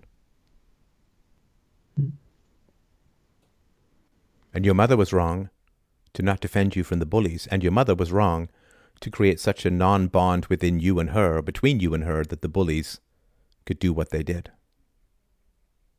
It comes back to your parents. Now, you can either vaguely accept that and continue to walk around like a shaggy-haired half-pirate undertaker from 1752, or you can say, fuck that shit. That was messed up, that was destructive, that was unholy, in a way. And you are the true Christian in this situation. They were the false Christians. Because God himself says, thou shalt not bear false witness. I know.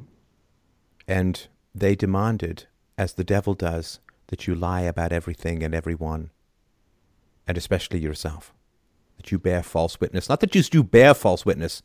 They demanded that you become false witness. Not that you tell a lie, but you become a lie. But to become a lie is to die. Because if we can't speak the truth, what's the point of being alive? Mm-hmm. To just be a slave? To be an echo? To be a frightened babbler saying anything for another 5 minutes of breath? But the graveyard of your childhood shouldn't be your future. Shouldn't be your future. I mean, it could be. It can be. It has been for the last 12 years, right? Mm-hmm. But you got to break out of this mausoleum, this undertaker's prison. But you can't let your dead father's commandments to not feel, to have you parading around with post-fertility women and broken women who dream of sex with the dead. You got to normalize your appearance. I guarantee you, man, you cut your hair, you get some normal clothes, you go out in there, it'll be like being out of a prison. It'd be very emotional for you, which is good. So you need to reclaim that emotionality. But you need to present yourself as someone normal so that you can have a life that isn't in this cryptic underworld of dysfunction and disaster and death that you've been stuck in for a long time. How do I change the association of love and death? Well, there's the practical and then there's the psychological. So the practical is look normal. Get some normal clothes. Get a normal haircut. Whatever is unusual or aberrant about your appearance. Listen, if you're such an original person, you shouldn't need to look that original. Do you know what I mean? Like, if people are so edgy, oh, I got to get a tattoo to show people I'm edgy. It's like, oh, bullshit. Like everyone else who thinks they're edgy gets a tattoo. It's so unoriginal. I look completely normal. And I'm very original. I don't need to display it. Do you know what I mean? Yeah. It would be like Tom Hanks or some, I don't know, non-creepy actor, like rushing around, jamming his Oscars in everyone's face, saying, I'm a great actor, I'm a great... It's like, dude, if you really are, you don't need to show off, right? If you really are original and creative, and I bet you are, then you don't need to telegraph it all with this weird clothing and weird hair. So just look normal. Have the confidence in your own creativity to know that you don't need to signal it like some desperate person. Yeah. My wife has a staggeringly great figure. When I first met her, she was in a big T-shirt and sweatpants, and we met in a volleyball court. That's confidence, right? If you know you've got it, you don't need to flaunt it. Yeah. So if you look normal, there's nothing wrong with that. And it can be very, very helpful. Now, this is going to go against your grain because you're used to identifying yourself with this outlandish appearance.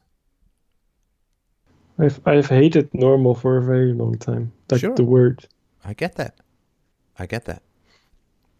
I never told you to be normal, right? Or be average.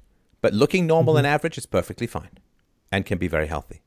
Because you want a woman with the capacity to bond, with the capacity to evaluate you, with the capacity to love.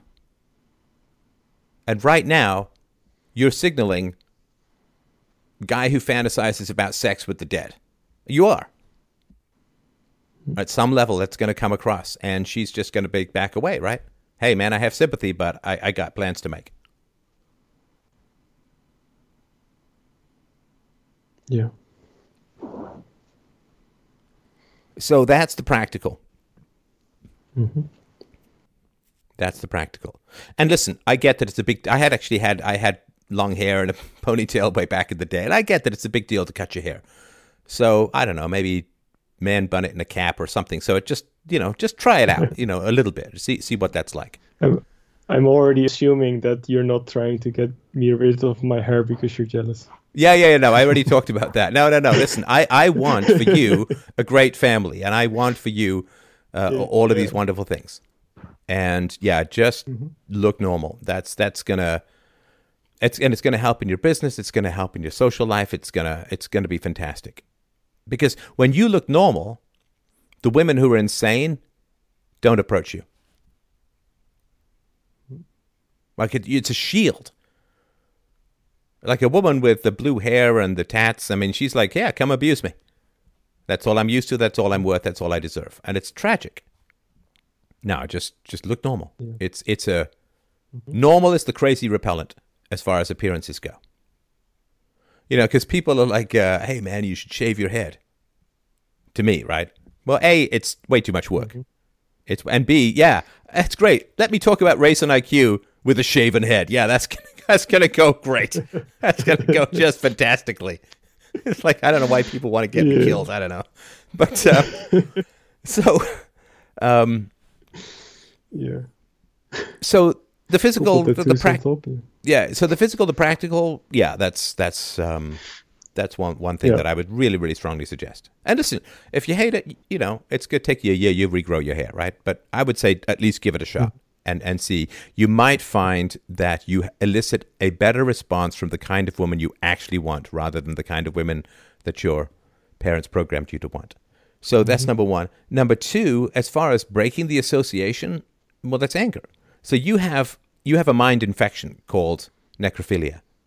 Now, the reason why the infection is staying, and the same thing with the pornography, is that your immune system is not recognizing it as a virus.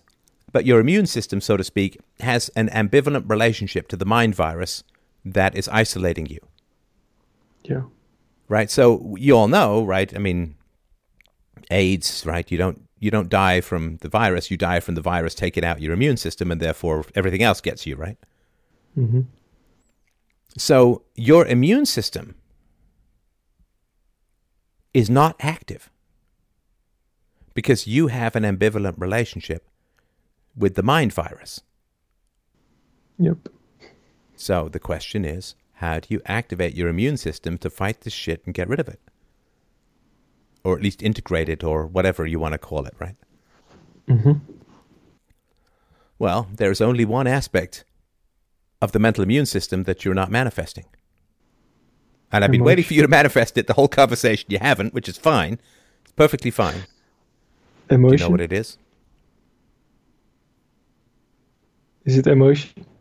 Well, I think you've been emotional, but it's a specific emotion. Anger. Yeah, you got it. You know, right? I'm scared of angry me. Sure. Yeah, because your I'm parents... scared of angry dad. Yeah, your parents' anger was destructive. And so you imagine that your anger would be destructive as well. Yes. I see my dad's face every time I think about me being angry. Right. My dad's face, if he's angry, is terrifying. Of course. But I would submit that your dad wasn't angry. Your dad was not angry. That's not anger.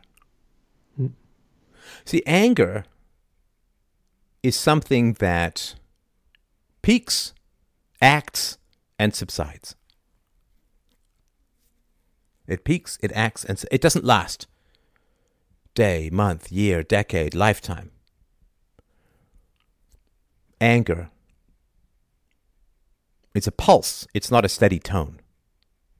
There is only one emotion. There is only one generally conceived of as negative emotion. There is only one emotion that does not pulse, but rather is a steady background noise that lasts a lifetime. Do you know what that anger is? No. It's hatred. Yes, of course. Hatred does not pulse. Hatred sits and squats and shrieks and groans and maintains a consistent tinnitus tone for an entire lifetime. I just posted about this on Parler. The story of My parents, who'd been separated for 25 years after they divorced, they hadn't been under the same roof. They're under the same roof again. My father sneezes, and my mother had complained that he'd had a cold throughout their marriage, and she turns at me and she hisses, as angry as ever. That's probably the same cold he had when we were married. Nothing had changed. 25 years. It's a constant hum. Yes. Anger doesn't last. Hatred lasts. Anger's like an orgasm. I'm scared I'm going to hate if I get angry. Well, you hate already. The hate is already there. The hate is in your failed relationships. The hate is in your failed businesses or business. Mm-hmm. The hate is actually in your appearance, in that you hate normalcy. And you already said, I hate normalcy. I hate normal, right? Now, the hatred you already have. The anger is the only thing that can cure you, in my humble opinion. I've been angry once. How do you call it? Uncontrolled? No. Sorry, say again? Like undampened anger. Oh, you dampened your anger? Yeah, I normally, like, I get angry sometimes a little bit, but I dampen it. I've only not dampened it once. And that was actually at God. It was a storm. A storm was coming up. It was actually, you could see it in the distance. Like, the Netherlands is a flat country, so everything is coming. You see it coming from very far away. You could feel it in the air. And at that point, I felt the anger just coming up at every bullshit thing. And where I was in my life, and it just didn't change. And I just ran outside into the storm, it was hailing. It was the lightning was very close. I just ran into the field behind the house where I lived and just screamed. Right.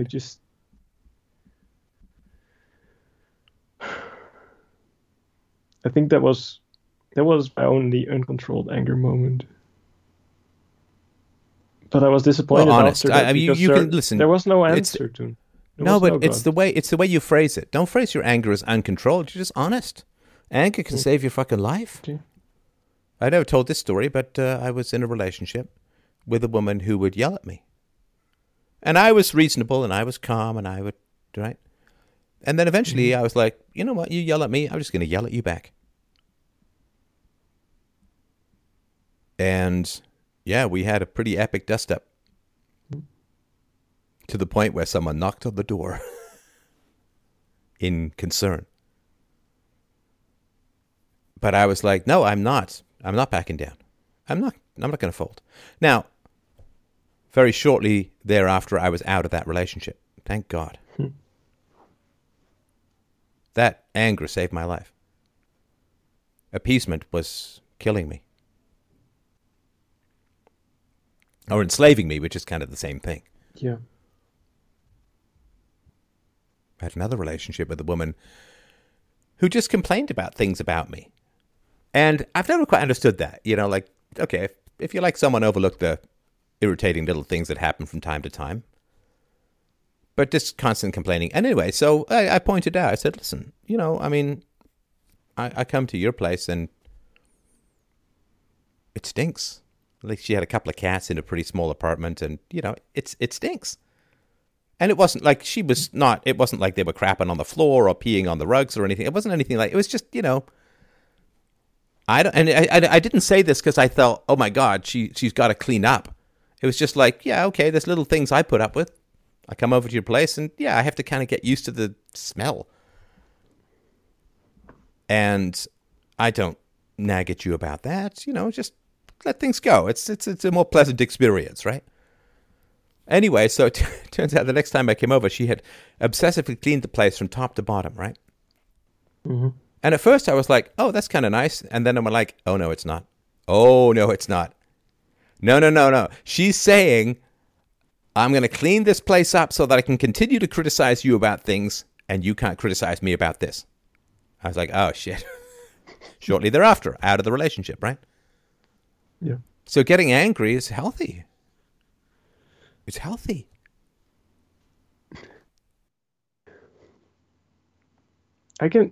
I can feel it that it's there somewhere deep. As in, what you say, like, I feel the anger is there, is the key to me getting out of the point in my life I'm now.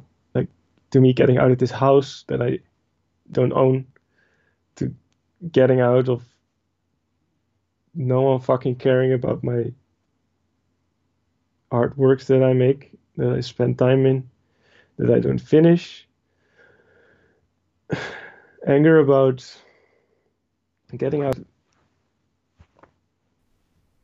all the. Wait a second here. Wait, I'm sorry. I was going to let that go. I decided not to. Are you blaming people for not caring about artwork that you neither finish nor share? No, I was pointing to the result of my own actions, but like, No. See, you blame. No. That's the thing. You're blaming other people for artwork that you're not finishing, and you're blaming other people so you don't get back to the root cause, which is your family. Yeah. And not just your family then, but your family now. You've got 7 brothers and sisters, assuming they all made it, who aren't driving over, sitting down with you for the long weekend and just helping you unpack all this stuff. So hey, listen, there's a lot of people out in your life who should be caring about you enormously and should have been for 28 years. But don't blame the world as a whole for not caring about art you neither finish nor share. Yep, I know. That's not their fault, right? Yes. All right, but I'm so sorry. Yeah, so the anger's down there. So listen, my suggestion is get yourself into therapy. Now, listen, I know you don't have a lot of money. If you need money for therapy, let me know. We can sort something out. I can give or lend you the money or whatever. I want to make sure you get that. But get to a good therapist and sit there with the therapist and ask, are you good at dealing with anger? Because a lot of people see anger as toxic, right? Mm-hmm. Because anger destroys political and coercive and exploitive hierarchies, right? Like governments or even in businesses or families or whatever, right? So anger is the great antidote to exploitation. Anger is the self-defense against it, right? Now, tapping into that or getting that power is really important. But, you have a habit of trying to do everything yourself, right? You said this with, I should have handled it myself, should do it myself. Problems that are created in solitude cannot be solved in solitude.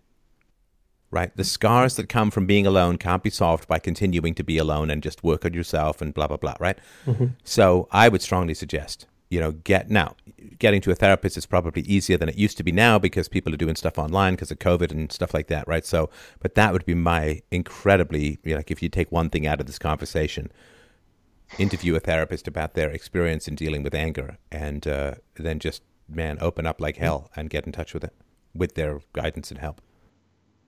The last time, though, that I went to some kind of coach, I got sexually exploited, though. So it's... You what now? I'm sorry to start such a subject that you wanted to end the conversation, but... we could dip into that for a sec. What the hell? I know that sexual exploitation somewhere in your history. Now, this is where, right? Yeah. During my student time, I was part of a student group, like basically a fraternity, but not only guys, but... You mean in college? Yeah, in college, yeah. Yeah. And during the group, like one of the people there, one of the guys there, he suggested like, oh, I know you have some things you want to work on with yourself. I know I've met this guy. He says he's like a coach / psychologist. And you can maybe just have a meeting with him and then see if maybe he can help you. And he wasn't like registered at any psychologist thing or something. It was just like like a mentor or a life coach. Self-proclaimed coach thing. So I did a conversation, and he's a guy, like, he knows how to listen. So that drew me in because I don't meet these people very often in my life. So I thought, well, okay.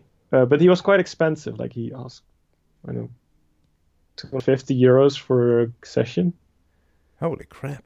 I had no reference, so I was like, it's quite expensive. And the guy said, no, he's worth it. Jeez, and here I am free. Anyway, go ahead. He's worth it.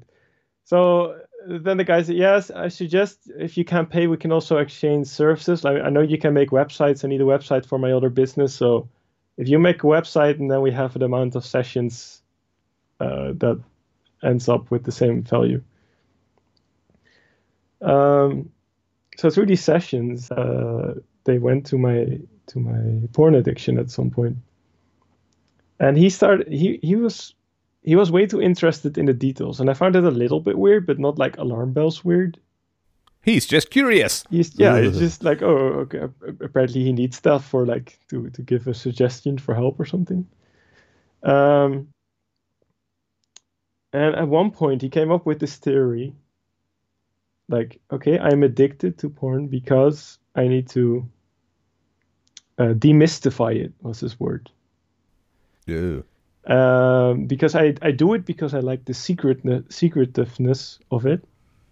So if I would do it like, and then he suggested like, okay, what if you do it here, and then I watch, and then for you it's more less mystical because now someone has it, so it's not.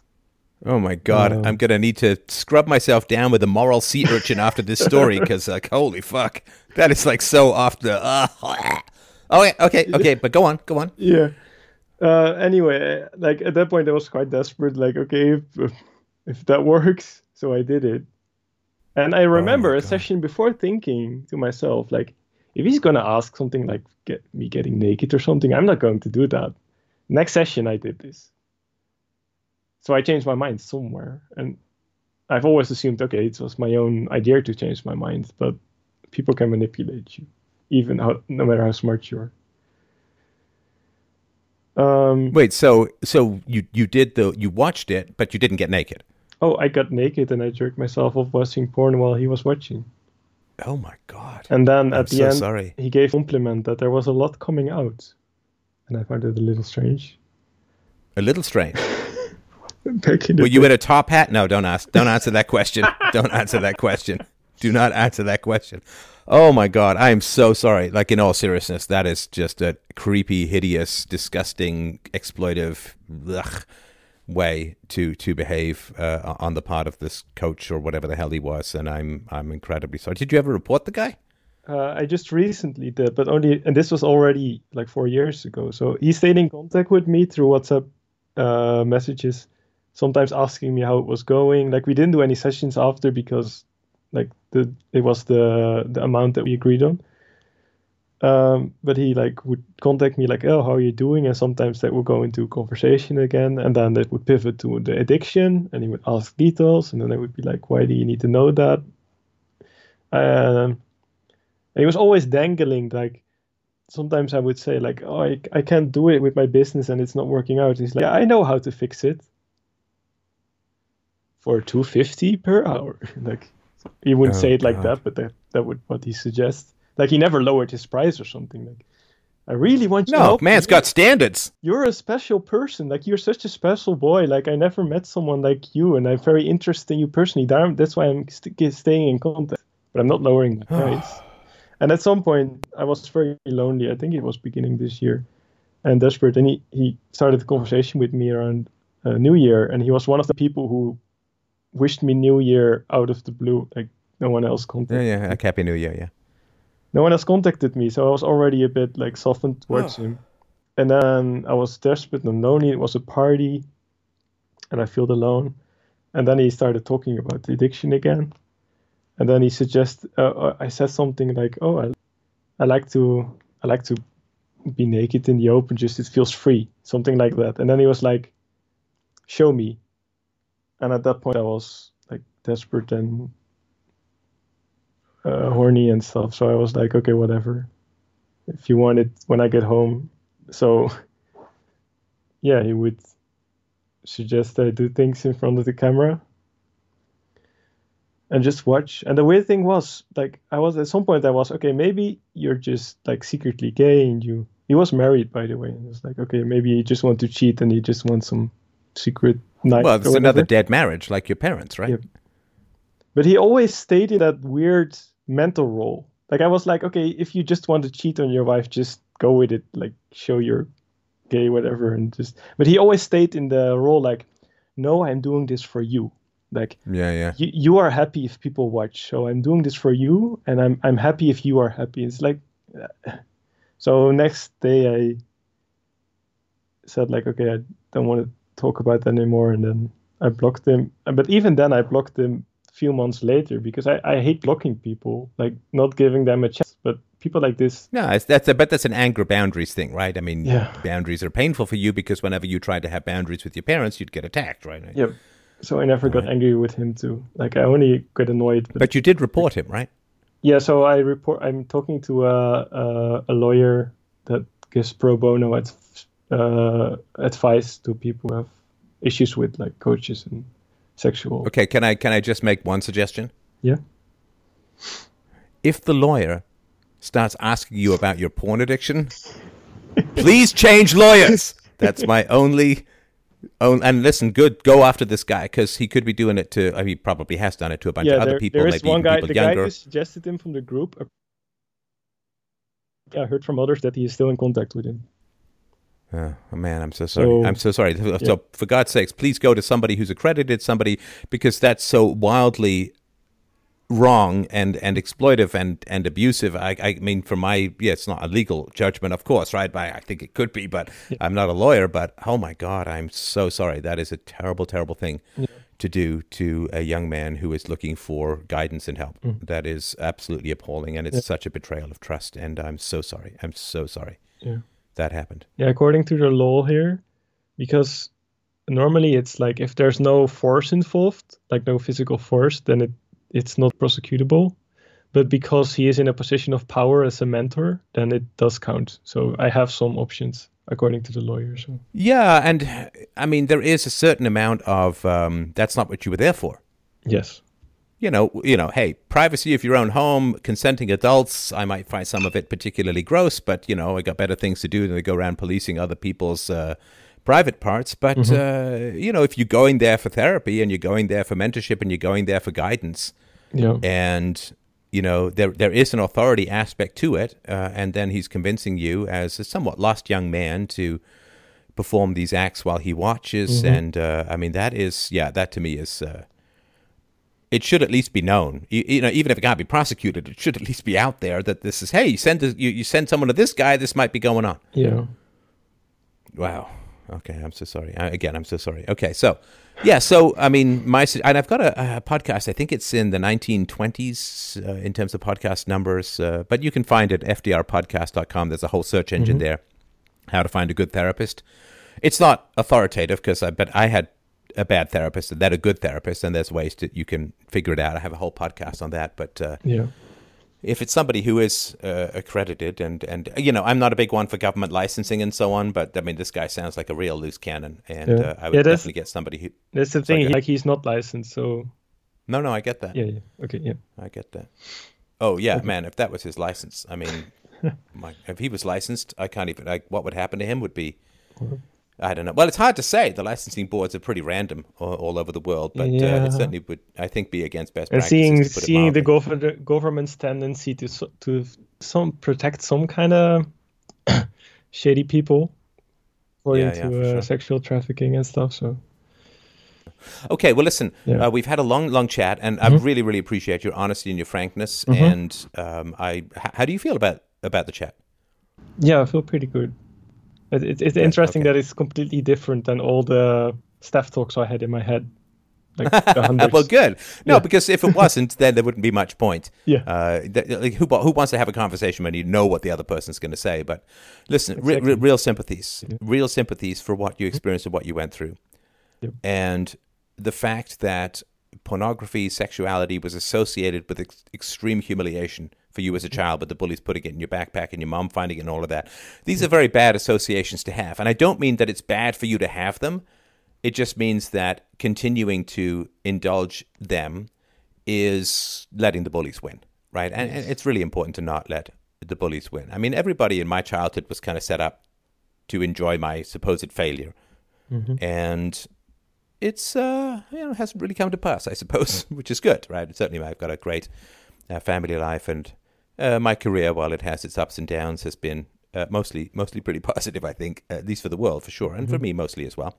So I would say really have a review of your appearance and just see what it would be like. You can try it in stages, just wear some normal clothes and then, tie back your hair a little, or maybe wear some normal clothes and wear, one of those flannel caps at the I guess the Dutch people are fairly famous for, and tuck it up and just see what it's like to be out there. You probably will feel kind of naked and vulnerable because you'll be moving in an entire different social circle, and or at least have the potential for that. So I would say stuff with the appearance, and if you can't find a therapist right away, there's Nathaniel Brandon, John Bradshaw, a bunch of other people have really good self-help books and workbooks and so on. You can start. The sentence completion exercises from Nathaniel Brandon are pretty good in my experience. So I would, at least start to work on journaling and that kind of stuff, and just work on what it's like to go out with a more normal appearance, work on letting this anger out, and don't confuse the anger with the hatred. The two are complete opposites. Complete opposites. Anger is, I'm going to get rid of something destructive in my life. Hatred is, I can't get rid of something destructive in my life, so I'm going to continue to rage against it until one of us is dead. And that is very much... Think of hatred more like the cytokine storm, the COVID patients. Yeah. The immune system can't figure out where the virus is, so it just starts attacking everything and lays waste to internal organs left, right, and center. Well, that's hatred. Hatred is, I can't identify the problem, so I'm just going to... Like you had hate normal, right? Hatred is I can't identify and isolate and eject the danger, so I'm just going to attack everything. And anger is much more focused and specific. Anger is a healthy immune system. You can think of hatred as a permanent cytokine storm. And if that helps you in an analogy, then don't confuse defending yourself against your father's hatred with being your father. The two are complete opposites. So anyway, will you also let me know how it goes with you? I just wanted to say thanks again for the call, and please drop me a line and let me know how it's going with you. All right, I really care how this plays out. Thank you for listening and doing this whole podcast thing and like being a voice. It is my absolute pleasure. Of course, for everyone who enjoys and finds value, finds value in these conversations, please help me out. Freedomain.com/donate. Maybe this is a big compliment for you, but normally I fall asleep during church, but I've never ever even come close to falling asleep during your monologues and speeches. So. That's great, and I'm also completely thrilled that it doesn't sound like you searched for any porn during the length of this conversation, which I consider to be an enormous honor, and I appreciate that. All right, take care, man, and keep me posted. Right. Thanks so much for the call. Bye. Bye.